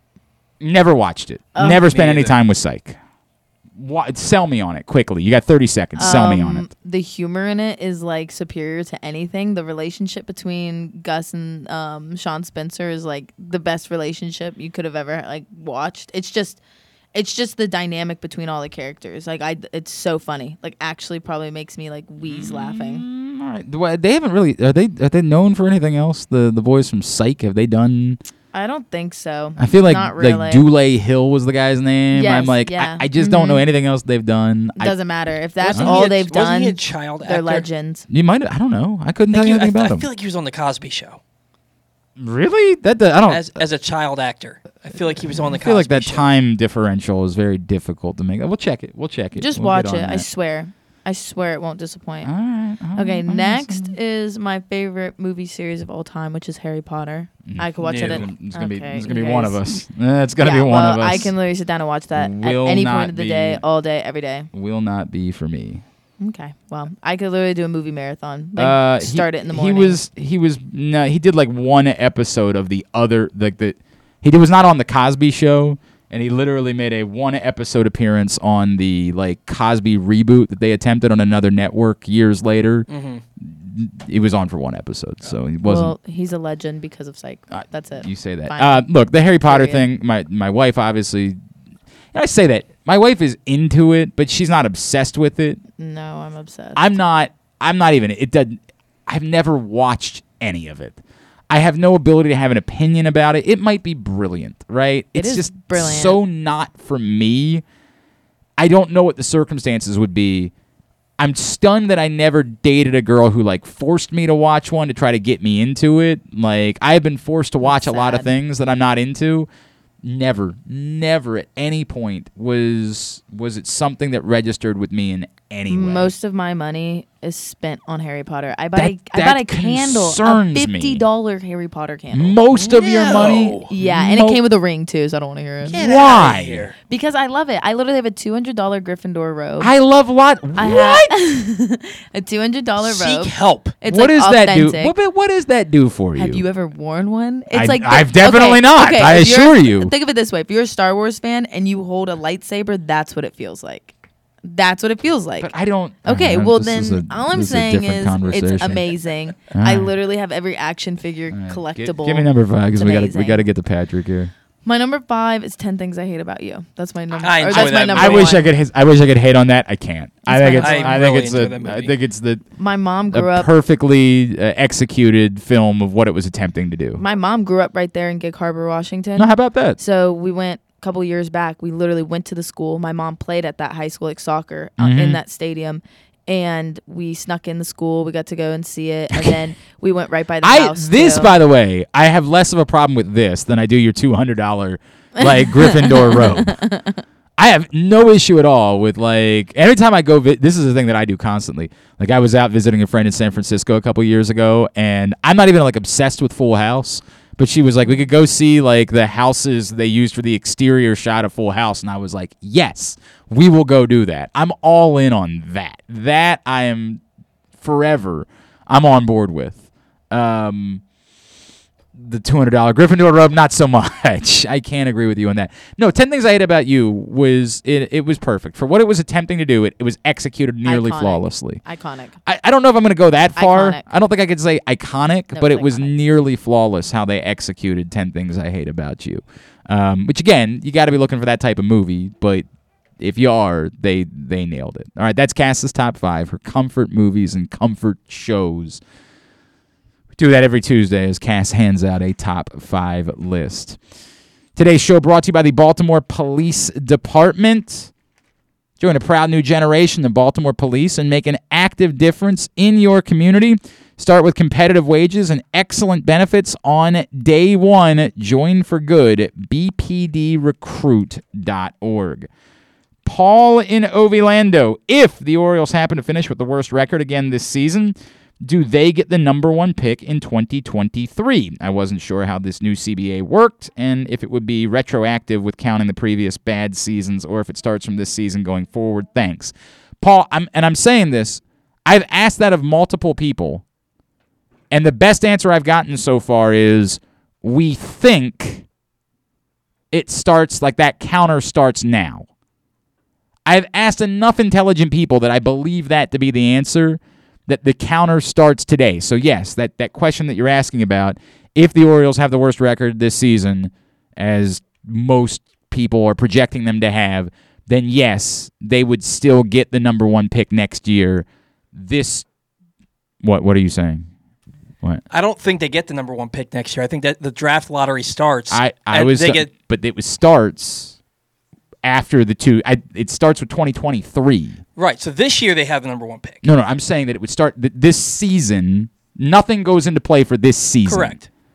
This season sets next year's draft order. Mhm. My understanding is all of the things that we're introducing with the new CBA start with the 2023 season. Oh, so the lottery doesn't start till 2024. That's that the first draft that would be impacted by the lottery would be the 2024 draft. Huh, I did not hear That's that. my understanding. Now, I don't know. As I said when I started this, I don't know that. I'm not telling you I know that, but my understanding is all these things they're implementing in the new CBA are not for the 2022 season because it's too soon to do that. I'm continuing to try to ask, and part of the problem is the intelligent people I've asked haven't known. But the understanding was that most of these things would come a year in. We will attempt to get more answers about that moving forward. Let's talk a little college sports. Of course, we got a new national champion in Kansas as they defeated North Carolina, comeback fashion last night. Talk about that. A little bit more related to lacrosse. Joining us now, you follow him on Twitter, @Discourse, D1S Course. USA Lacrosse Magazine and the Washington Post. He is our buddy Patrick Stevens, and he's back with us now here on GCR. Patrick, good morning, my friend. How are you? I'm well, Glenn, and you? I'm all right. I don't really know, I don't know how we put the final touches on Kansas winning the national championship. They were a solid team from start to finish. They are a deserving national champion. They had a hell of a second half last night, and there was a balanced effort. I don't know what else there is to say about Kansas. Well, I think the interesting thing about Kansas is that it had 5 starters who had been in the program multiple years. And so you had for all the talk historically over the last 15 years about one-and-done guys, and over the last couple of years about guys in the portal, obviously they had Remy Martin, the Arizona State transfer, but this was a team that was built largely on guys that had been around for at least a couple of years. Christian Brown was in his 3rd year. Ochai Agbaji and David McCormick were 4th-year guys at Kansas. And so this is a team to me that if you lined them up with some other Final Four teams and national championship teams from 20 or 30 years ago, they kind of look similar, right? Like, I mean, the overall roster construction is fairly similar. So, one of the questions I would say you could ask is this a model for the portal era? Is this a dinosaur, one of the last of its kind? Is it both? Where you're just not going to be able to build a team like that anymore? That's a great even question. Though you'd like to? Yep. So I think that's sort of the interesting thing. They at this point, and obviously you'll have to reevaluate 10 or 15 years down the road, but they kind of sit on a knife's edge in terms of the eras in college basketball. Is this the last team that we're going to see like that? Probably not. There's probably going to be a Villanova type that does that. But I don't know if we'll see as many of them that are able to have that sort of continuity. And we're not exactly talking about just having like 4 senior starters here either. Right. But this is still more continuity than you would expect to see from a high-end team in this day and age. It's a very fair point, and I think that a lot of coaches would say, hey, their desire is to build a team that way. It's just, it's not, you go get a talented player, they leave, there's nothing you can do about it, right? Like, yeah, I mean, it's just the way things are. Correct. At this point. Like I said, it could very well be both of those things. Yep. What you'd like to do, but not something you're going to see happen very often anymore. And like you said, they were really, really good from start to finish this season. No question. They were good at both ends of the floor. They shot the 3 well and defended the 3 well. I mean, there's something to be said for a team that checks pretty much all of the boxes for them. And I think that's maybe the thing that you'll remember most about that bunch is that they were just really good. And, maybe a number 1 seed that got overlooked about as much as any of them in recent memory. Sure. And I can probably come up with a couple that maybe people discounted a little bit more. But just one that was like, oh, well, they're nice. Nobody had anything bad to say about them. And then, they kind of went through the first 2 weeks of the tournament playing Texas Southern, Creighton, Providence, and Miami. And none of those games with those opponents, as good as some of those teams are, really moved the needle a whole lot. So Kansas just kind of, moved from A to B to C without people really paying that much attention to them. Because you had the Coach K retirement tour, and you had St. Peter's, Yep. and you had Carolina doing what it did. And at the end of the day, Kansas emerged as maybe not the biggest story of the tournament, but certainly a team that will be remembered as a champion, and rightfully so. And they didn't have, look, Agbaji is a star, but not the star the way that like the national media tends to pay attention to the guys that you're obsessed with because of what they're going to do in the NBA in the future, right? Like they just didn't have that. You could obsess over Agbaji in part because of that 37-point game against Texas Tech back in January. That great double overtime game at Allen Fieldhouse, which really was one of the best games of the season. He played 46 minutes that night and just had a monster game with 7 3-pointers that night. But you're right. Like there isn't, you look at Kansas and you don't think, gosh, there's a surefire, superstar in the NBA sitting there. But you could see a lot of really good college players there and some guys that will probably have at least some time in the pros and will surely be making money somewhere for a long time to come. And there's no doubt about that. No question whatsoever about that. I'm going to ask, and I'll lead this in because I got another educated guess question that I'm going to give you, Patrick, and I realize we can't possibly know the answer, right? But your educated guess as to whether or not this was a statement about what Hubert Davis can do at Carolina, or if this was closer to, a Kevin Ollie winning a title at UConn, a Tubby Smith winning a title at Kentucky, Bill Guthridge making a Final Four as an 8 seed once upon a time at North Carolina. is this more of a statement about what was left for him, or more of a statement about what he's capable of moving forward? Well, I'm going to first off pick apart the premise a little bit here, because I'm not sure I would throw all of those guys that you mentioned in there at once. You know, I certainly wouldn't sit here and look at Tubby Smith and what he was able to accomplish at Kentucky. Yes, he won the title in his first year, no doubt about it. But when you look past those first couple years, you know, there were you start in 2001, Sweet 16, Elite 8, that's second fair. round, Elite 8. I mean, he accomplished far more. That's a very fair point. Yes. Pretty good Kentucky team. Yes, there. that's so a fair point. Right. I don't want to dismiss him. I think Guthridge obviously was clearly set up in a caretaker role. And so I don't even know if that's quite the comparison. Although I was thinking to myself at halftime last night, wouldn't it just be the most awesome mic drop for Hubert Davis to win this game and said, I'm done. Yeah, I'm walking away too. Right. Except I won a championship. Well, it didn't work out that way. But, you know, if we're sitting here saying, is he Kevin Ollie? I think, first of all, I think he's better prepared than Kevin Ollie was to be a head coach, even if Kevin Ollie did win a championship there early on in his career at UConn. But I mean, how long had he been an assistant at UConn? 2 years before he took over? Right, yeah. So, I mean, you know, Hubert Davis was there basically a decade as an assistant after his time on TV and then obviously in the NBA. So I think that he had a much better, first of all, he would have had more say in actually accruing the talent that was left over. I mean, who was partially responsible for recruiting R.J. Davis and Caleb Love and Armando Bacot. Yep. And then, you know, you got to give him credit for landing Brady Manick in the portal. I don't think anybody thought he was going to have the impact that he ultimately did. I think he was viewed as a solid piece and a complement to Dawson Garcia, that you go, okay, those two guys are going to split time at the 4, and you've got Bacot at the 5, and okay, your front court's pretty well settled after Walker Kessler left. So I think Davis is probably skewing a little bit more towards, you know, this is somebody that can actually get this thing done. You know, I'm impressed by the fact that, you know, they were 12-6 and had some pretty ugly losses early in the season.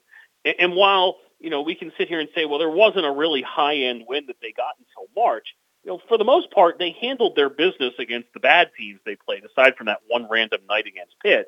And the other thing there is that, you know, he pushed his chips in on his top 5 guys, 6 if you want to include Puff Johnson, who played fabulously last night. And so I think that basically realizing, well, let's just ride these top guys until we can't go anymore, was probably a pretty bright idea. And he probably had a pretty good, you know, finger on the pulse of what his team was capable of. So I don't know if he'll be back in a national title game. I mean, the tournament is weird. Sure. But I certainly have a little more faith that he'll have some more staying power than a Kevin Ollie. And one thing out of Kevin Ollie's control, UConn went off and was part of a conference that had a bunch of teams that nobody wanted to watch. That's fair. You know, Yeah. you know, and Carolina's going to continue playing Duke and Virginia and everybody else in the ACC every season. So, you know, I think Ollie was a little undercut by the fact that suddenly, instead of playing Villanova and Georgetown and Syracuse, that the Huskies were playing Tulsa and East Carolina and It's a tough sell. Yeah. Tulane. Yeah, South Florida, right. Well, they were already playing South Florida at that point, but your point is well taken that Yeah. that's not exactly a team that was going to fill up the stands and stores. He is Patrick Stevens. He's with us here on Glenn Clark Radio. Patrick, I'll follow that up with another educated guess question, right? And I think you and I talked about this when we first found out about Mike Krzyzewski retiring, but now that it's over and they move forward, and I guess Nolan Smith is not going to be part of the program moving forward, do you have an educated guess about what Duke basketball is moving forward post Mike Krzyzewski? Well, you know, first of all, will it be as much of a lightning rod as it's been? Probably not, right? Mm-hmm. Like, I mean, for so much of the last really 20 years, you could actually stretch it all the way back to when Krzyzewski returned from his back surgery. I mean, you can really like use that as the dividing line. Like before that, Duke basketball was Hurley and Leitner and Grant Hill and Danny Ferry and Amaker and Dawkins. And after that, yeah, there were great players that went through, but the first thing that you always thought about was Coach K. Right. And so there's a little bit of an identity thing there that's going to be interesting to see shake out. What I can tell you is that they've got 3 of the top 5 players, 4 of the top 13 freshmen committed for next season. So they're going to basically roll the way they have been for the last 10 years or so, at least initially anyway. And next year is going to be a very freshman-laden team. You do have to wonder. There's a school of thought. My friend Joe Giglio, who works at WRAL down in Raleigh, has a show down there. He pointed out, like, if Krzyzewski walks off with a national title, like, how much pressure is on John Shire to go and somehow match that? There's already going to be enough pressure on him to try to win 5 national championships. You can't do that in a year. That's the old stuffing 10 pounds of potatoes in a 5-pound sack type. Right. So I think it's going to be interesting to see how a Shire is able to adjust and adapt and figure things out on the fly. Because I don't think people are going to be very patient with him, which is in some ways unfortunate, but in some ways exactly what he signed up for, knowing exactly what the crucible of Duke basketball is at this point. It's a very fair point. It's a very, very fair point. All right, one more on a hoops front is you and I don't think have talked about roster construction from a sheer. We're a couple weeks in, and we haven't heard about much in the way of movement. I know Qudus Wahab is putting his name into the portal, but even saying that he's leaving his options open, and maybe there's a little bit of a mutual sort of conversation that's being had with him in Maryland. As far as Kevin Willard's roster construction just for next year, what still needs to happen? We know his staff is finalized, as they announced today that he's bringing back in his former assistant Grant Billmeyer is going to fill the third spot on his staff. And actually, I guess I can tell you guys, I can confirm that Greg Manning Jr. is going to stay with the program. That won't be as an assistant, but moving back into that director of ops role. But just as far as roster is concerned, what are the priorities now for Maryland and for Kevin Willard just for putting the team on the floor next season? Well, that's kind of it. They kind of need bodies at this point. Like, if you don't have a Wahab, and let's face it, I think we were talking about Wahab not being back as early as, second week of December, right?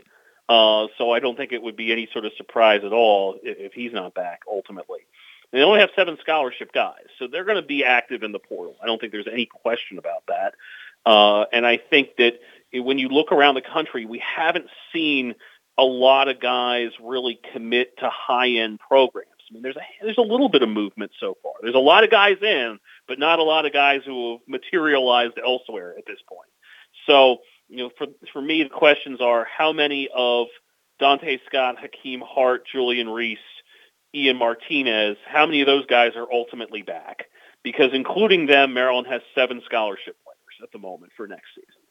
So there's 6 scholarships to play with. It wouldn't be shocking if they held 1 or 2 just close to the vest in case they needed to use them on a mid-year transfer or something like that. So you're probably looking at adding 3 or 4 guys out of the portal. Maybe you sign a freshman. So the fact that you're not seeing a lot of movement elsewhere, and some of that I'm sure is just everybody getting back from the Final Four, starting to evaluate options.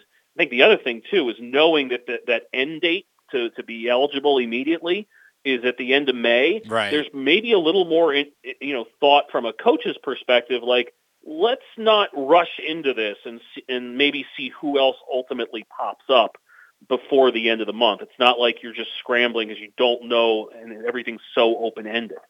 So I think that's going to be a very interesting, I'd say 6 weeks or so. And by the time you get to mid-May, you should probably have a better idea as to exactly what the roster is going to look like in whether you want to call it year 1 or year 0 for Kevin Willard. And I'm kind of leaning towards year 1/2 because I think they can be okay, but probably not anything particularly special. If all those guys stay, if you have a core of Scott, Hart, Martinez, Reese, and you pick up 3 solid transfers, you could be decent. You could go win 20 games with that, but I don't know. I don't think that there's a core there that's going to go make it to the Final Four or anything. I wouldn't be using Iowa State this season as a barometer, right? I certainly would not, but I also think you can be better than, say, what Minnesota was fair. this year. That's very fair. Patrick, before we get to the game, it feels like right now on the lacrosse front, we're just sort of settling into Maryland still really good. It's not looking great for much of anybody else locally. What are the other storylines for people that have been obsessed with basketball and not paying attention to lacrosse that maybe they kind of settle into outside of just how good Maryland appears to be? The Ivy League, I think, is really the story of the season so far. All those teams, it seems like all those teams have acquitted themselves more than well to this point. Princeton, Yale, Penn, Cornell, Harvard is the only undefeated team left in Ivy League play. And I think if the tournament started right now, there's a decent chance that you would see all 5 of those teams in the tournament. Now, I think there's going to be some cannibalization in that league, and it won't be a 5-team contingent for a variety of reasons. But the level of play, particularly from a Princeton, which finally but began its post-Michael Sowers era this year and has won at Georgetown. The play of Yale, which has been a reliable team all along and is reliable now. The play of Penn, the play of Cornell under a new coach. All those things stand out as really one of the big subplots of the year. We mentioned Maryland. They'll play Rutgers on Sunday in the game of the year in the Big Ten. Yeah. And that's going to be a highly entertaining game, I think. Can Rutgers keep up? Rutgers sort of did what it needed to do on Sunday against Johns Hopkins. Not sure they were that interested in letting things get too out of hand in terms of pace and maybe letting the Blue Jays back in it. So I'll be curious to see how they do dealing with Maryland's offense, because I think Rutgers' defense is pretty good. So those are two things that certainly stand out. And I will say on the flip side of things, everybody talks about year after year after year how the ACC catches all these breaks and yada, yada, yada, and it's overrated and the RPI loves it too much. Well, this year there's only one top 10 RPI team in the ACC right now, and that's Virginia. And so you have Carolina and Duke that are scrambling for an at-large spot. You also have Notre Dame and Syracuse under 500. Notre Dame just hung 22 on the Orange the other day. That was 12-0 early in the second quarter, and I'm sort of hoping they would have a running clock out in South Bend for that one. So, can Notre Dame get back in the mix? The thing is this year, because of that RPI situation, instead of playing all these games in April where if you lose, so what? If you win, you've added a high-end victory. Not every victory in the ACC is going to help as much as it has in the past. So I think that's an element that's really interesting as we get into April here and get within a month or so of Selection Sunday for the lacrosse tournament. All right, sir, let's play our game. Can Patrick Stevens name the MLB teams that this player has played for? I have made an executive decision. I'll save the rest of the 5-team guys for a day that we're out on a road trip or something, because I just don't think anybody wants to listen to you try to figure out who Robert Fick played for during the course of his MLB career. So we stick with 4-team guys. The first, a 2-time All-Star and a man with quite a few kids. Give me the 4 teams for Melvin Mora. Melvin Mora was, well, he was definitely a Met. Most certainly. And he was an Oriole. Obviously. And the other 2 stops for Melvin Mora, was he in St. Louis? No, he was not in St. Louis. He was not in St. Louis. Yeah, spent these are 2 seasons, obviously, at the end of his career, 2010 and then 2011. It was 2 years at the end. He was in Colorado. He was in Colorado in 2010, absolutely. And then do you want to throw in a guess for the final stop? Was it Toronto? No, it was Arizona was the final stop okay. for Melvin Mora. That was the last place on the list for Melvin Mora. And then the other one I'll give you, just to make this, again, a little bit easier, names that people are more familiar with. How about a guy, this guy's going to be in the Hall of Fame. This guy played for 4 teams, and he was a 4-time All-Star. He's Adrian Beltre. Give me the 4 teams. The Dodgers, yes. Seattle, Boston, and Texas. I didn't know if you would remember Boston, because I did not remember Boston when I was playing the game with Adrian Beltre. But yes, he spent 2010 with the Red Sox. Patrick, anywhere that you're going to be this week? Going to catch Loyola Navy on Saturday down in Annapolis, and then Maryland and Rutgers Sunday night in College Park. Very good. At Discourse, D1S Course on Twitter. That's how you follow him. Patrick Stevens, always appreciate you, my friend. We will talk to you again next Tuesday, all right? Awesome, Glenn. Take care. It's Patrick Stevens. Joins us every Tuesday here on GCR talking college sports. We got to wind down for the Glenn Clark radio portion of today's program. Let's get a tidbit. Tidbit brought to you today by the print issue of Pressbox, which is available right now at your neighborhood Royal Farms, any of the hundreds of locations around town where you find Pressbox, or read it all, PressBoxOnline.com. We were just talking Maryland basketball, and we celebrate the 20th anniversary of Maryland's national title run with Gary Williams there on the cover. Go pick it up today. All right, last night, Kansas defeated North Carolina 72-69 to win their fourth NCAA championship, good for the sixth most all-time. It wasn't an easy road to hoe as Kansas found itself down by as many as 16 in the first half and went into the half trailing by 15. The 16-point deficit is now in the record books as the largest deficit ever overcome in the NCAA championship game. Did you know that since the NCAA tournament began back in 1939, only 9 times has the champion won by 16 points or more? 3 of those instances have come since 2008. Can you name those instances?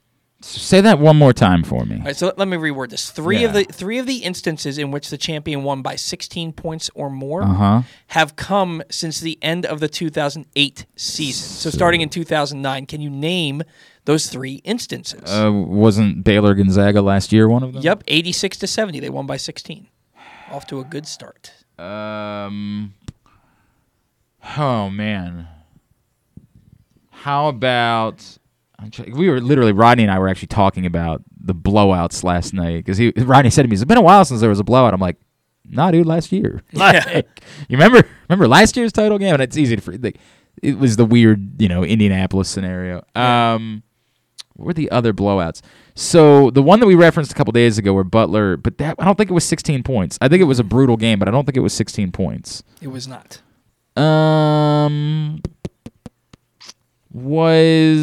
The Villanova-Michigan game was a blowout, wasn't it? Yep, in 2018, Michigan won. Villanova won 74-54. And I remember because I got into Kyle, of course, is a huge Michigan guy, and so the next morning, I think Eunice and I were talking about how Michigan was non-competitive, and he wanted to fight us. Like, he was furious. That wasn't what happened. Like, Kyle, did you watch the game, They lost bro? by 20. Like, I love you, and I'm not trying to S on Michigan, but, like, you can't create a new reality of what happened in that game. They got their asses handed to them. The other one, I guess, probably based on the time frame that you gave me, was around. So who won in 2009? Who won in 2009? That wasn't the Kansas. No, because Kansas-Memphis was close. Carolina-Michigan State, was that a blowout? Was it Michigan State or was it Michigan? In 09? Yeah. That was Michigan State, wasn't it? Yeah. I thought it said Michigan, but I must have missed the state. No, 09 was Carolina-Michigan State. But you were correct. North Carolina beat them 89-72. Okay.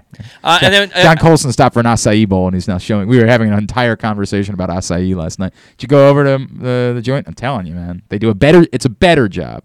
I've maintained that my $1 billion idea for business is...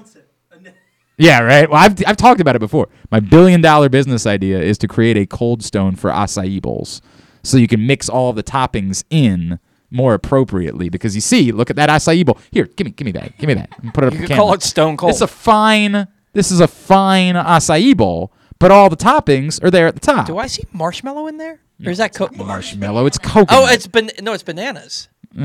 There's some bananas in there for sure, but is there I always like coconut in the all acai bowl. That's a good play. Big fan. Bacon in it? You're upset? Yeah. You gotta say into the microphone next time. By the way, nobody can hear you. We gotta. In it, and you're upset. Anyway, the moral of the story is, I think we should create the Stone Cold acai bowl place where you can get the toppings more mixed in to your acai bowl, so you get the perfect blend of topping and acai in every bite. I'm Glenn Clark, and I approve this message. Acai, good. Jam, good. Beef, good. Yes, agreement on all three. Agreement on all three. Do you want the bonus question? I had a bonus question. It's 11:44 already. Okay. Can we save it or? It's just the greatest margin of victory is 30 points in the national championship game. I don't no know. idea. UNLV over Duke in Oh, 1991. Yeah, I should have gotten that, actually. I did know that. Vegas was dominant. All right, very good. A quick reminder, know the risks and have a plan before you start gambling. Very important. For free and confidential services, call 1-800-GAMBLER or go to helpmygamblingproblem.org. Let's get tubular quickly to wrap up for this portion of the program. Here's what's coming up tonight. Maryland baseball plays George Mason. They've moved that game to 3 because there's going to be rain tonight. That's on Big Ten Network Plus. Wizards Timberwolves at 8 on NBC Sports Washington. ESPN Bucks Bulls at 8. NBA TV Lakers Suns at 10:30. ESPN Plus and Hulu for Hurricane Sabres at 7. Wild Predators at 8. Champions League on CBS this afternoon. Man City Atletico Madrid at 3. MLB TV has an audio broadcast for Orioles Jays coming up at 1. Tyler Wells and Alek Manoah, the pitching matchup. Masson's got Mets Nationals in a couple minutes. MLB Network Tigers Yankees at 1. Guardians Rockies at 4. The USA Network tonight for WWE NXT at 8. Non-sports highlights. You have Young Rock and Mr. Mayor at 8 and 8:30 on NBC. You have Amanda Seyfried, who's been excellent in The Dropout. She's going to be on the Tonight Show with Jimmy Fallon tonight. And then on HBO, Tony Hawk Until the Wheels Fall Off at 9 o'clock. It's a documentary on his life. All right, very good. Hey, join a proud new generation of Baltimore police and make an active difference in your community. Start with competitive wages and excellent benefits on day one. Join for good, bpdrecruit.org. Thanks today to Randy Mueller. Thanks to Patrick Stevens. We'll get that up in the greatest hits section of the archives. Tab at GlennClarkRadio.com. I know Jeremy Fowler from ESPN is going to join us tomorrow. We'll talk a little bit more about DK Metcalf, what the actual price would be for a team trying to acquire him, and stuff. And Drew Forrester, I imagine, will check in, talk some Masters stuff and things. Thanks to everybody at PressBox, all of our great sponsors and partners, including Glory Days Grill, Royal Farms, the Baltimore Police, Costas Inn, Grade 8's Memorabilia, Live Casino and Hotel, and the FanDuel Sportsbook, Underdog Fantasy Football, Blue Line K9, your local Toyota dealer, buyatoyota.com. Thanks to Cass. Cass, where can people follow you on social media? Quickly. Instagram, Cassidy_Elizabeth22, and then Twitter, Cassidy Butler 5. Well done. Thanks to Paul at Paul Valley III. Follow us on Twitter and Instagram at Glenn Clark Radio. Have a great Tuesday night. Go nobody. Duke sucks. Ohio State sucks too. If you're with us on audio, do nothing. We'll be right back. If you're with us in video, give us 1 minute refresh. Simply the Bets is next.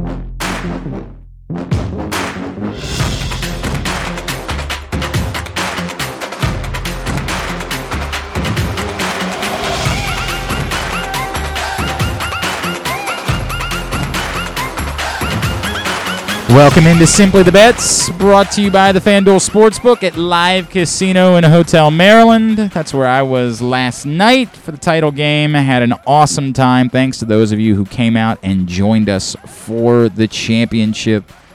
We will be back this Sunday. It'll be myself and Drew Forrester hanging out in the FanDuel Sportsbook with you for the final round of the Masters Sunday afternoon.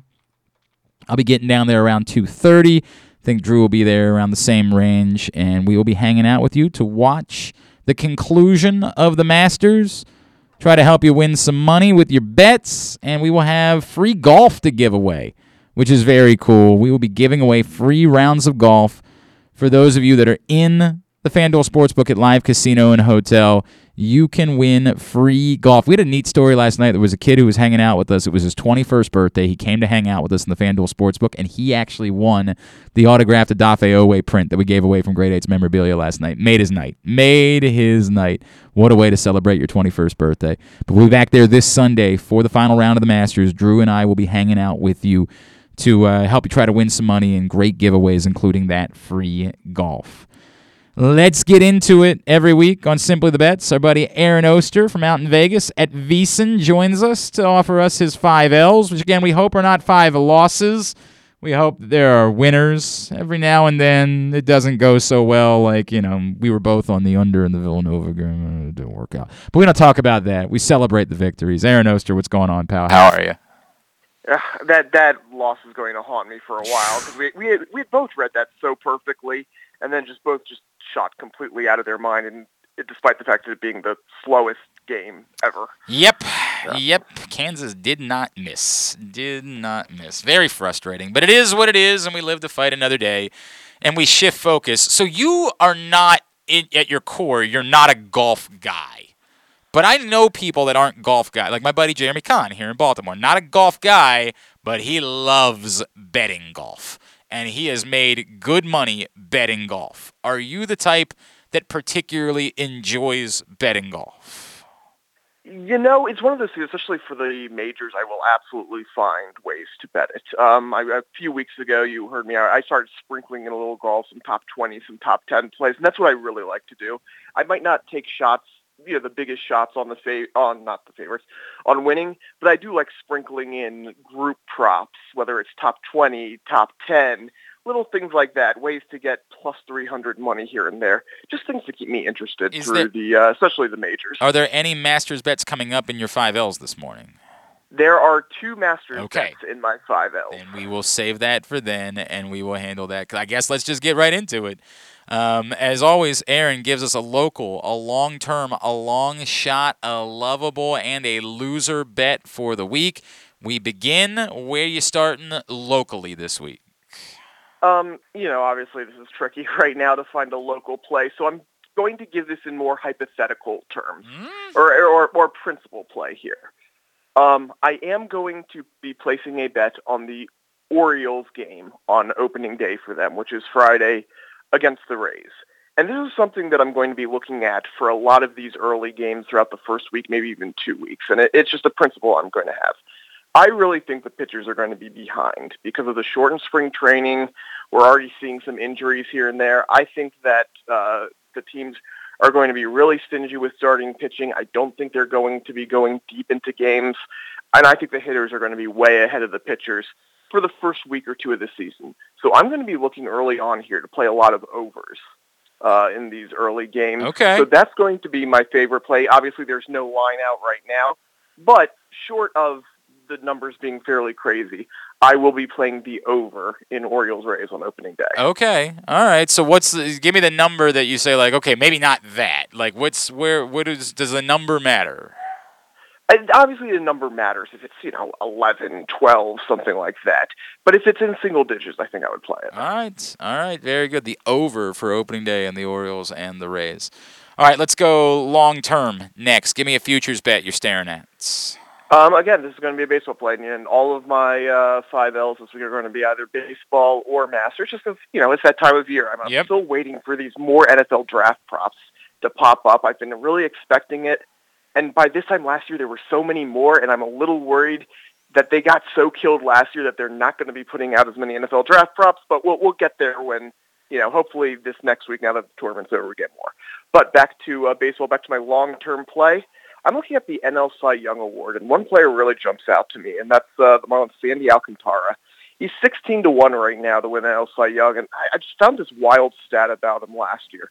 He had 2 bad outings the entire year. Take those away, he had a 2.47 ERA with 197 strikeouts and 200 innings. Now, obviously you can't just hand-wave those away. They count, but it just shows you the kind of talent he has. And for a market that's now completely wide open with DeGrom's injury, there really isn't a favorite. You could say Corbin Burns, say Max Scherzer, but he's injured as well already. I really like this value at 16-1, and he's the type of guy who's going to be putting up big strikeouts early. So if he has a couple good outings early, that number is going to drop quickly. So I really like going out and getting that 16-1 right now. It's interesting when you do a long-term bet, and it's also a long shot bet. Like that is. Oh, that is not my long shot. Not even close to a long shot. The long shot I'm giving you. Oh, okay. How much more could you go with your long shot bet, Aaron? Well, does 49-1 sound like a good long shot to you? Yeah, that sounds significantly long shot.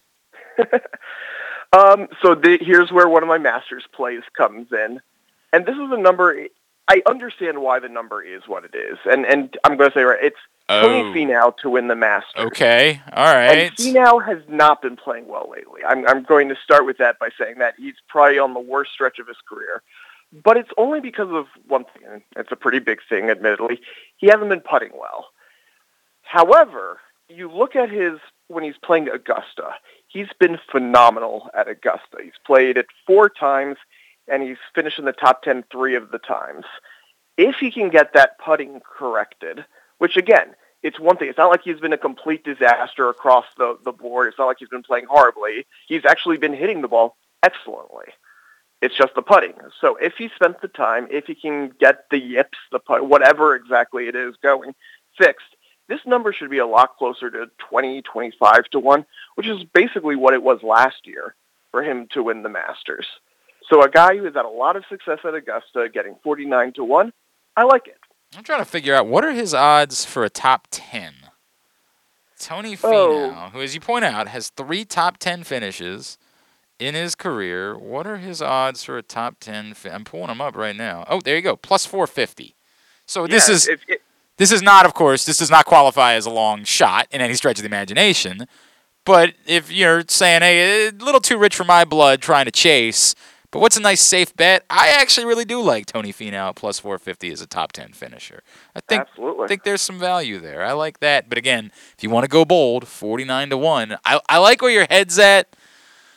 I think you're just giving somebody your money, but I've done far worse things in giving people my money than that type of bet. All right, Aaron Oster is with us. We're going over his 5 L's for the week of sports betting. All right, now we go to the loser bet. Give me the bet that no way, no how, do not make this bet this week. So this one going to pain me to say a little bit because it goes right into my personal fandom. And I'm looking at NL MVP market. And I'm going to frame this by first telling you about the AL MVP market.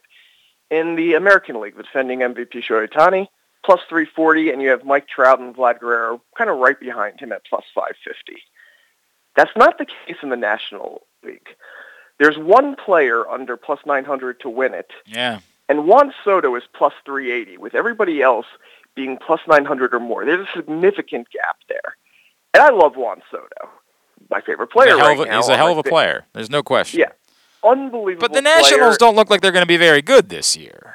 That's the problem right now. And I understand, look, we're in a world, the Mike Trout world, where you don't necessarily have to be on a good team to win it all. But that means that Juan Soto, as great as he is, and he might be the best hitter in baseball right now, but is he going to be winning the Triple Crown? Is he going to be so much better than everybody else in the National League? When you know that the Nationals, I mean, their win total is like 71 right now. They're probably going to be flirting with 100 losses. He has to be that much better than everybody else. And he absolutely can be. This isn't saying, oh my God, he can't win this award. But for him to be that much better for that price, like, is there more than, again, the implied probability of a plus 380 bet is 21%. Is there a better than 21% chance that Juan Soto is going to be so far and away the best hitter that the standings aren't going to come into play? I just don't think that's the case. If this is something where it drops, if this was, let's say this was plus 500, plus 600, I might be interested in this. At plus 380, that just does not make sense right now. He should not be such a far and away favorite that he is. It's a well thought out point. Obviously, you have the problem where there's so many good players on the Dodgers, right? That like Betts is the most likely candidate, but is there any reason why Freddie Freeman couldn't be? Like, there's a reason why they have the tight odds. Trey Turner's right up there as well. Correct. Like there's and it's sort of they might cannibalize themselves among MVP candidates by being so good that, like, okay, who wins the most? I can see how it plays out this way, but I think your point is well taken, which is it just doesn't make sense, particularly for a bad team. If the Nationals were thought of as the favorites to win the NL East, and you see Juan Soto as a singular best player on that team, 1,000%. Those odds make sense. But being a bad team, yeah. I mean, not saying he won't be the MVP. It's just I think I'm with you. That's a tough bet to make. All right, and finally, the bet that you love, the one that you say, whatever you got to do, walk if you must crawl to the FanDuel Sportsbook at Live Casino and Hotel and make this bet right now. Well, you asked me at the start of this if there were golf bets I like to make. And there is one bet in particular that has made me a lot of money over wagers over the past couple of years. And that's Xander Schauffele to perform well in a major tournament. Right now, he's minus 125 to finish top 20 at the Masters. Xander's results in his last 3 Masters, tied for second, tied for 17th, and tied for third. And even with a shaky 2021, he's been a machine his career in majors. He has 18 career major appearances, 9 career top 10s, 12 career top 20s. This is a play, again, whether it's top 20, top 10. I've cashed so many times on this, and it's almost an automatic. He's just such a machine when it comes to majors. So minus 125 to finish top 20. You could absolutely play a top 10 at plus 185. I think that this is just a really safe bet to make. It's not that sexy, obviously, minus 125, but it's a bet I love, and it's a bet that cashes way more often than it doesn't. You know, it actually is remarkable to me that, like, nobody's odds for a top 20 are anything worse than minus 220. Like, that top 20 betting, I get it, minus 220 isn't a lot of fun, but still, it seems like there's some safe money involved with top 20 betting as I look at this group. Mm-hmm. All right. Yeah, I really love, like I said, I don't necessarily put a lot on a winner. Sometimes I might sprinkle on a player or two, like Tony Finau, that I just think, yeah, you know what, this would be fun. Now, I also bet like the top 20s just in case, I don't want to bet on a guy to win and then have him finish third and not make any money off of it. Right. So I will, sprinkle a little bit on the win and then do the top 10 or top 20 finish. I think that's the best way to play it, honestly. It's a really fun thing to do. And it's one of those things where coming down the stretch on Sunday, you're like watching the scoreboard so closely as one birdie can launch him up, 4 or 5 spots. It's just a whole lot of fun, and it's one of the best parts about gambling golf. It's just these one holes, one birdie, one bogey can move up and down the scoreboard so dramatically that it makes it a real blast. And yeah, I really do like the top 20 finish. All right, those are your 5 L's. Aaron Oster, what's going on with VSiN these days? Well, unfortunately, college basketball is over, and it pains me, but there's so much going on right now, and we have a nice deal to cover really all of it. $19 for our spring special. We have a master's guide that just came out. You will be getting pages and pages of notes from our long shots guys who have been on fire lately, hitting winners in tournaments just left and right, seemingly every weekend. So you have that. You get a baseball guide, which will be, I believe, coming out tomorrow. That'll have awards, futures, win totals, everything you could possibly want baseball. And, of course, in a few weeks, NFL draft coverage. We'll have a full guide for that, breaking down prospects, looking at basically every way you can bet the NFL draft. And, of course, all of our normal VSiN coverage, whether it's NBA, NHL, everything else there. So you get all the guys, you get all the VSiN coverage, just $19. So go check that out on VSiN.com. Excellent. All right, at the A Oster on Twitter is how you follow him. Aaron Oster, always appreciate you, pal. Best of luck this weekend. We'll talk to you again next Tuesday, all right? Hope everyone cashes tickets. That's Aaron Oster from out in Vegas at VSiN checking in with us here on Simply the Bets with his 5 L's. When we come back in, we will shift the focus back to the FanDuel Sportsbook at Live Casino and Hotel. Our buddy Bruce Billick, general manager of the FanDuel Sportsbook, will check in. Let us know more about what's going on this weekend. Of course, as I mentioned, I'll be there on Sunday. Drew Forrest will be there on Sunday. How do you bet the Masters? This is the first time we've had a Masters to bet legally in the state of Maryland. So how do you go about doing it? What do you need to know? We'll let Bruce Billick explain that to you next. This is Simply the Bets. Sports fans, the wait is over. The all-new FanDuel Sportsbook is now open at Live Casino and Hotel in Hanover, Maryland. This is your chance to win big right in your own backyard. Bet on every sport with self-service kiosks and watch all of the action from the best seat in the house. Make every moment more at the all-new FanDuel Sportsbook at Live Casino and Hotel in Hanover. Please play responsibly. Gambling problem? Please call 1-800-GAMBLER or visit mdgamblinghelp.org. That first sip. That first bite.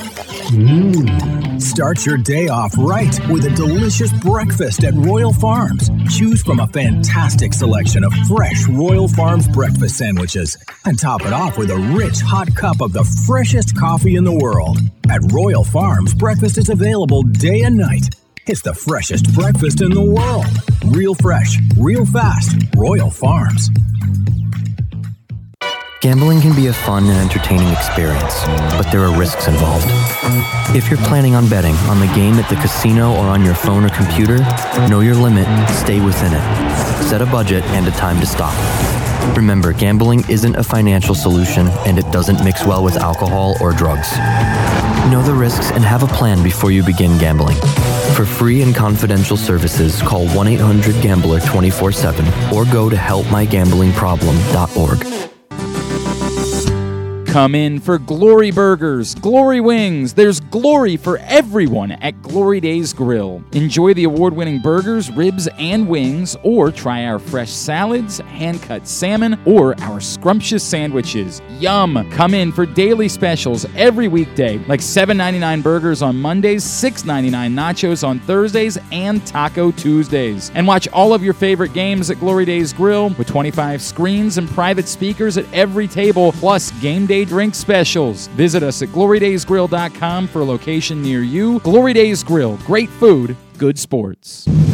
The newest edition of PressBox is available now. On the cover, we celebrate the 20th anniversary of Maryland men's basketball's 2002 NCAA Tournament Championship, as Gary Williams reflects on how the program rose from the ashes of NCAA sanctions to the pinnacle of the sport, and why his perspective of the title run has changed now 2 decades later. Plus, Juan Dixon, Lonnie Baxter, and the rest of the team relive the moments that ultimately led them to cutting down the nets in Atlanta. PressBox is available for free at over 500 area locations, including 60 Royal Farms stores. And you can always find the entire edition, as well as the best daily coverage of the Orioles, Ravens, and Terps at PressBoxOnline.com. The Toyota Tacoma comes in a wide range of models and trim lines. You can choose the perfect Toyota to reflect your unique personality and driving habits. Check out buyatoyota.com for deals on new Tacomas from your local Toyota dealer today.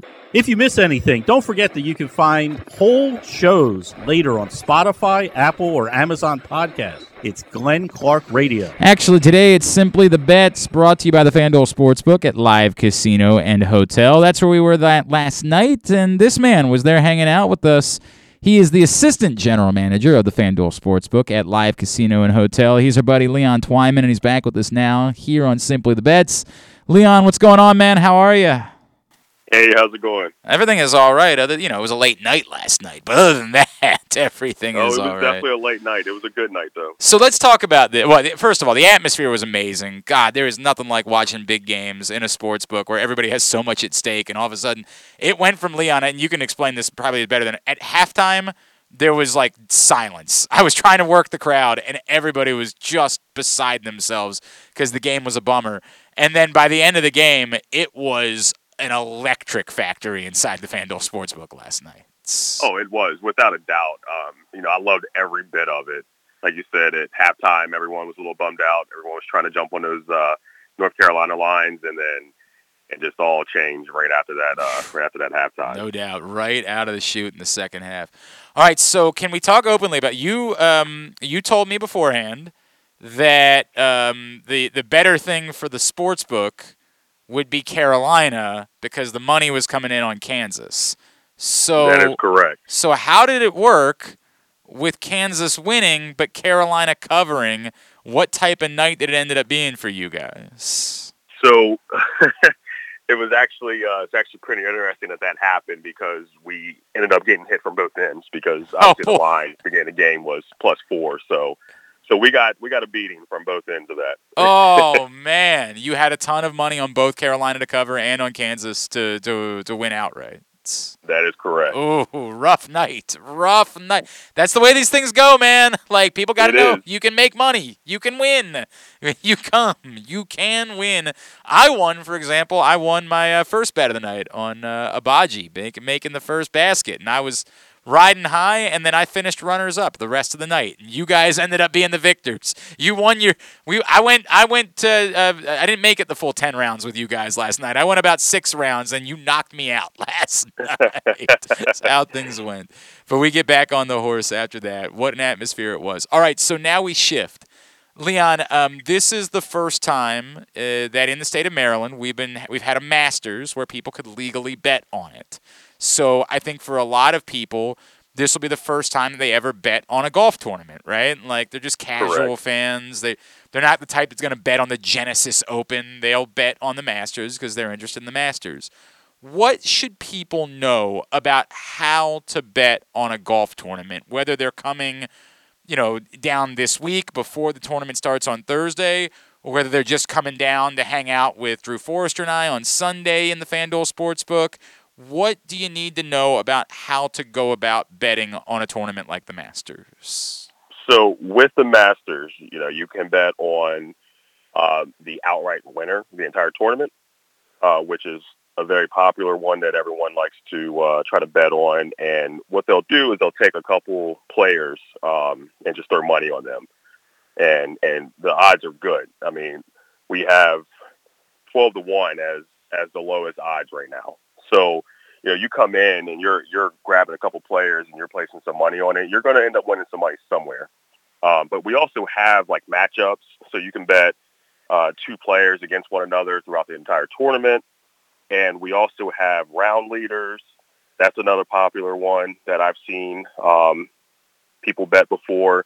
And then also there are finishing positions that are extremely popular. So you have top 5 finish, top 10, top 20, top 30, and so on.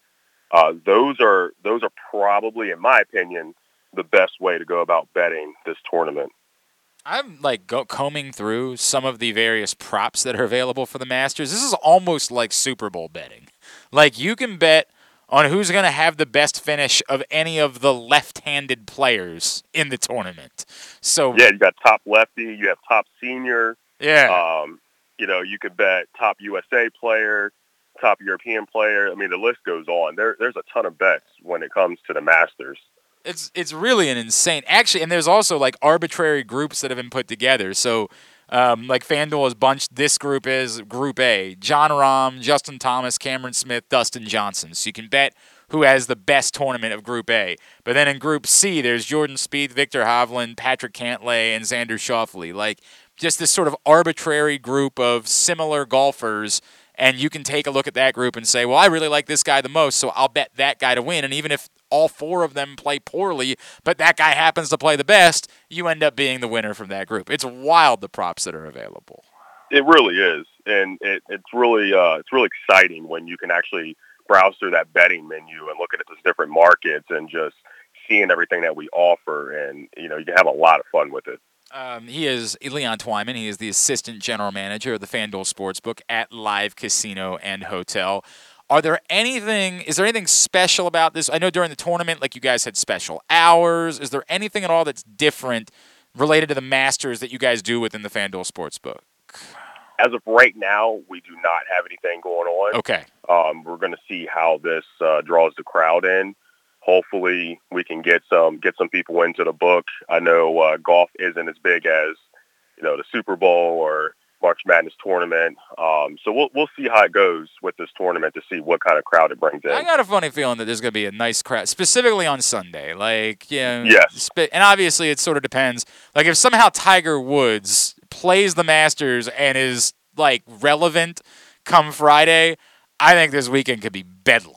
It could. Oh, be... yeah, without a doubt. People Right. will just pour into there, especially right now. If you can get him at 50-1, if he decides to play, it'd be insane. I do not recommend making that bet, but I certainly understand people wanting to have the action. I certainly get it. Right? It's what's going on. It's Tiger Woods that we're talking about.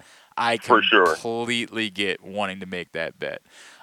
So what else is going on? So there's that. I know there's a big UFC fight on Saturday night, correct? Yes, we have UFC this weekend.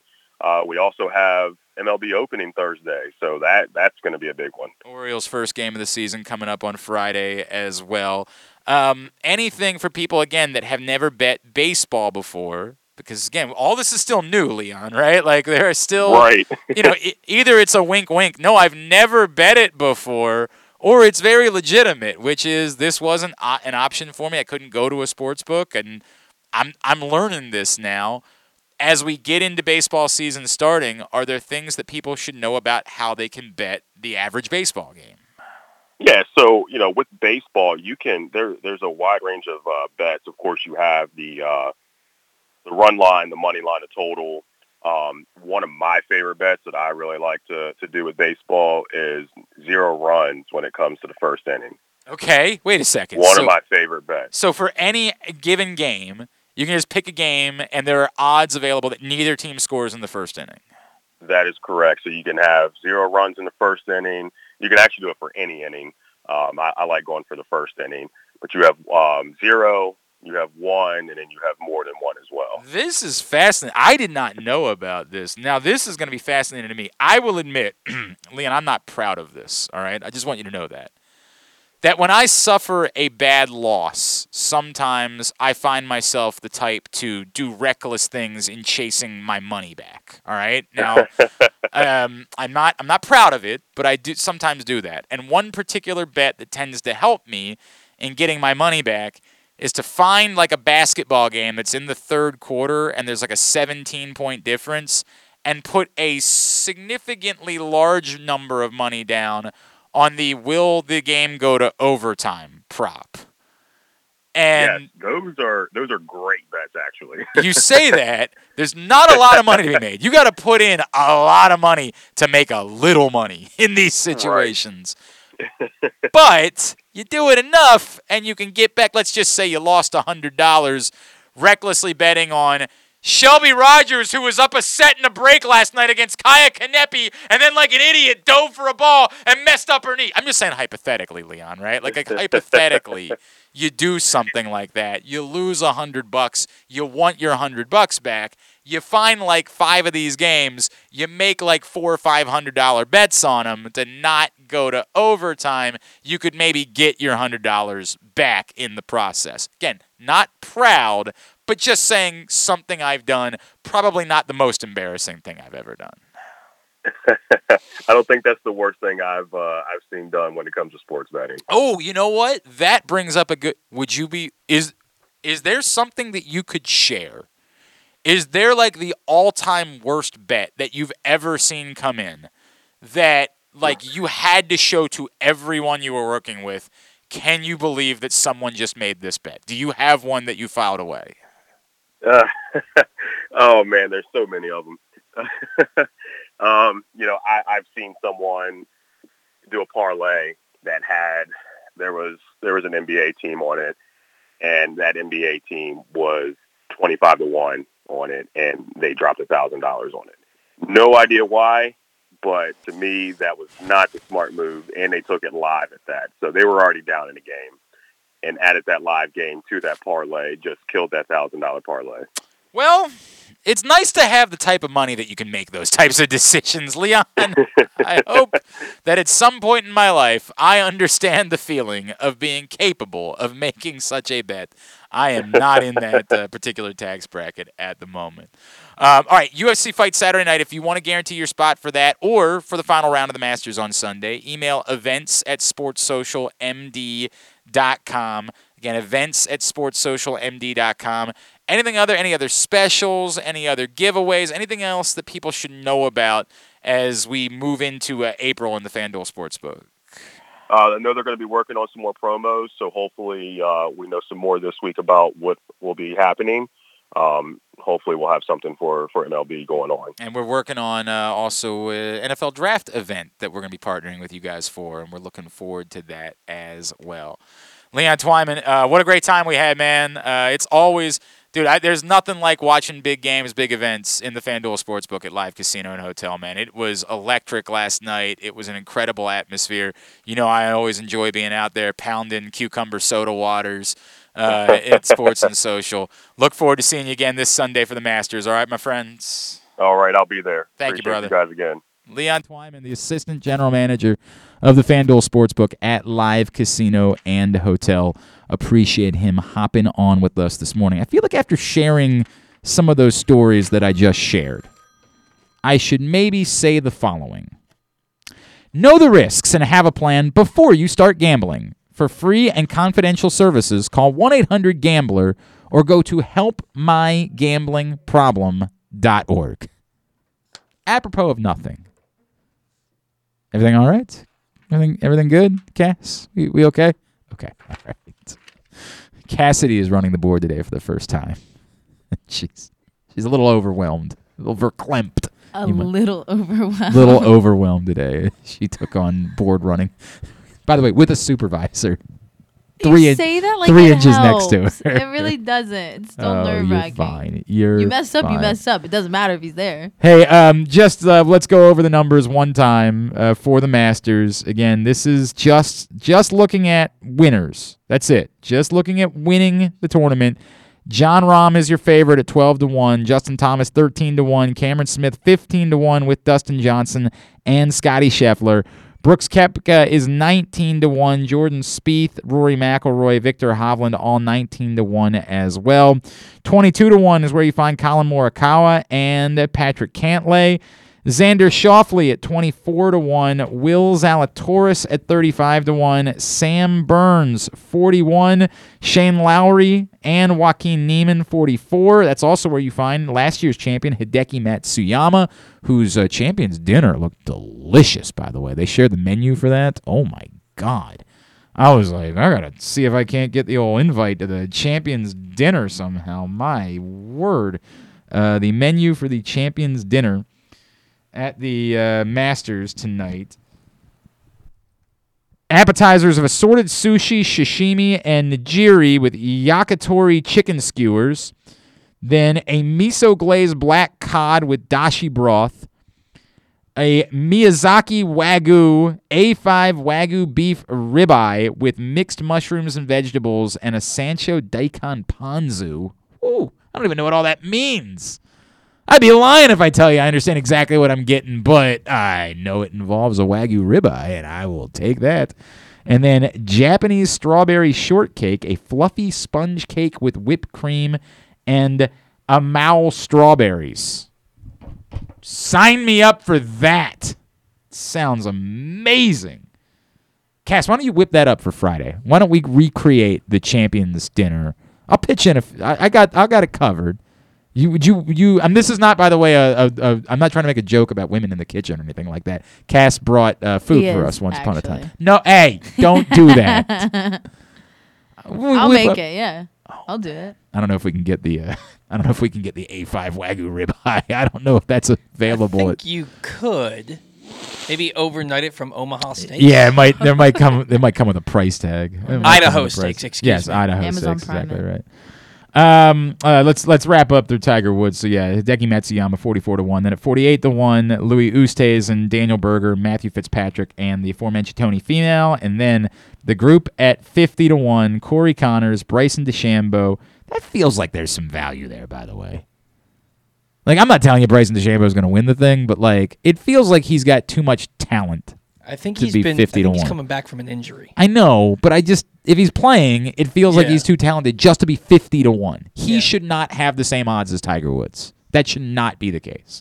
Russell Henley, and then, as I mentioned again, Tiger Woods at 50-1 to win the Masters. Those are the odds that you'll find right now in the FanDuel Sportsbook at Live Casino and Hotel. Let's get a tidbit of the week to wrap it up. Paul Valley, what you got for us? All right, our friend Mattress Mac is back in the betting news. There was something, by the way, that was sent to us that would have been a tidbit about, like, if you had bet all the underdogs, you would have just been profitable. Like, if you bet all the underdogs on the money line in the NCAA tournament. Did you do no investigation on that? So when I don't like you to know the tidbit before I do it. I mean, dude, you didn't have. It wasn't. I don't have to need the quiz, but the information is interesting. Well, there's no quiz. I don't generally do a quiz. Right, that's for what I'm the tidbit, saying. But So the information is interesting to share. it is. I just. We didn't do any follow up on it. Well, no, because you had already seen it. I'm not the audience.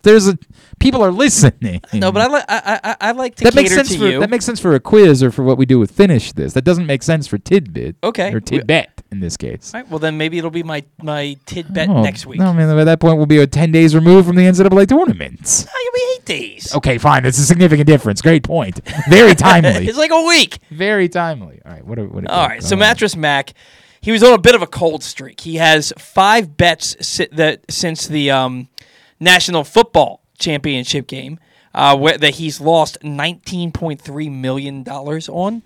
He lost $2 million on betting a Patriots title, $700,000 on betting a Titans title, $6.1 million on an Alabama football title, $9.5 million on the Bengals to win the Super Bowl, and $1 million on the national champion in basketball coming out of the East region. I'm pretty sure he always hedges his bets, though. Probably. I'm pretty sure that this guy is the guy that hedges his bets. So he put down a $3.3 million bet for Kansas to win on the money line, and he won $11.2 million. He said that he immediately regretted the bet as soon as he made it. He said it was the worst bet in sports betting history.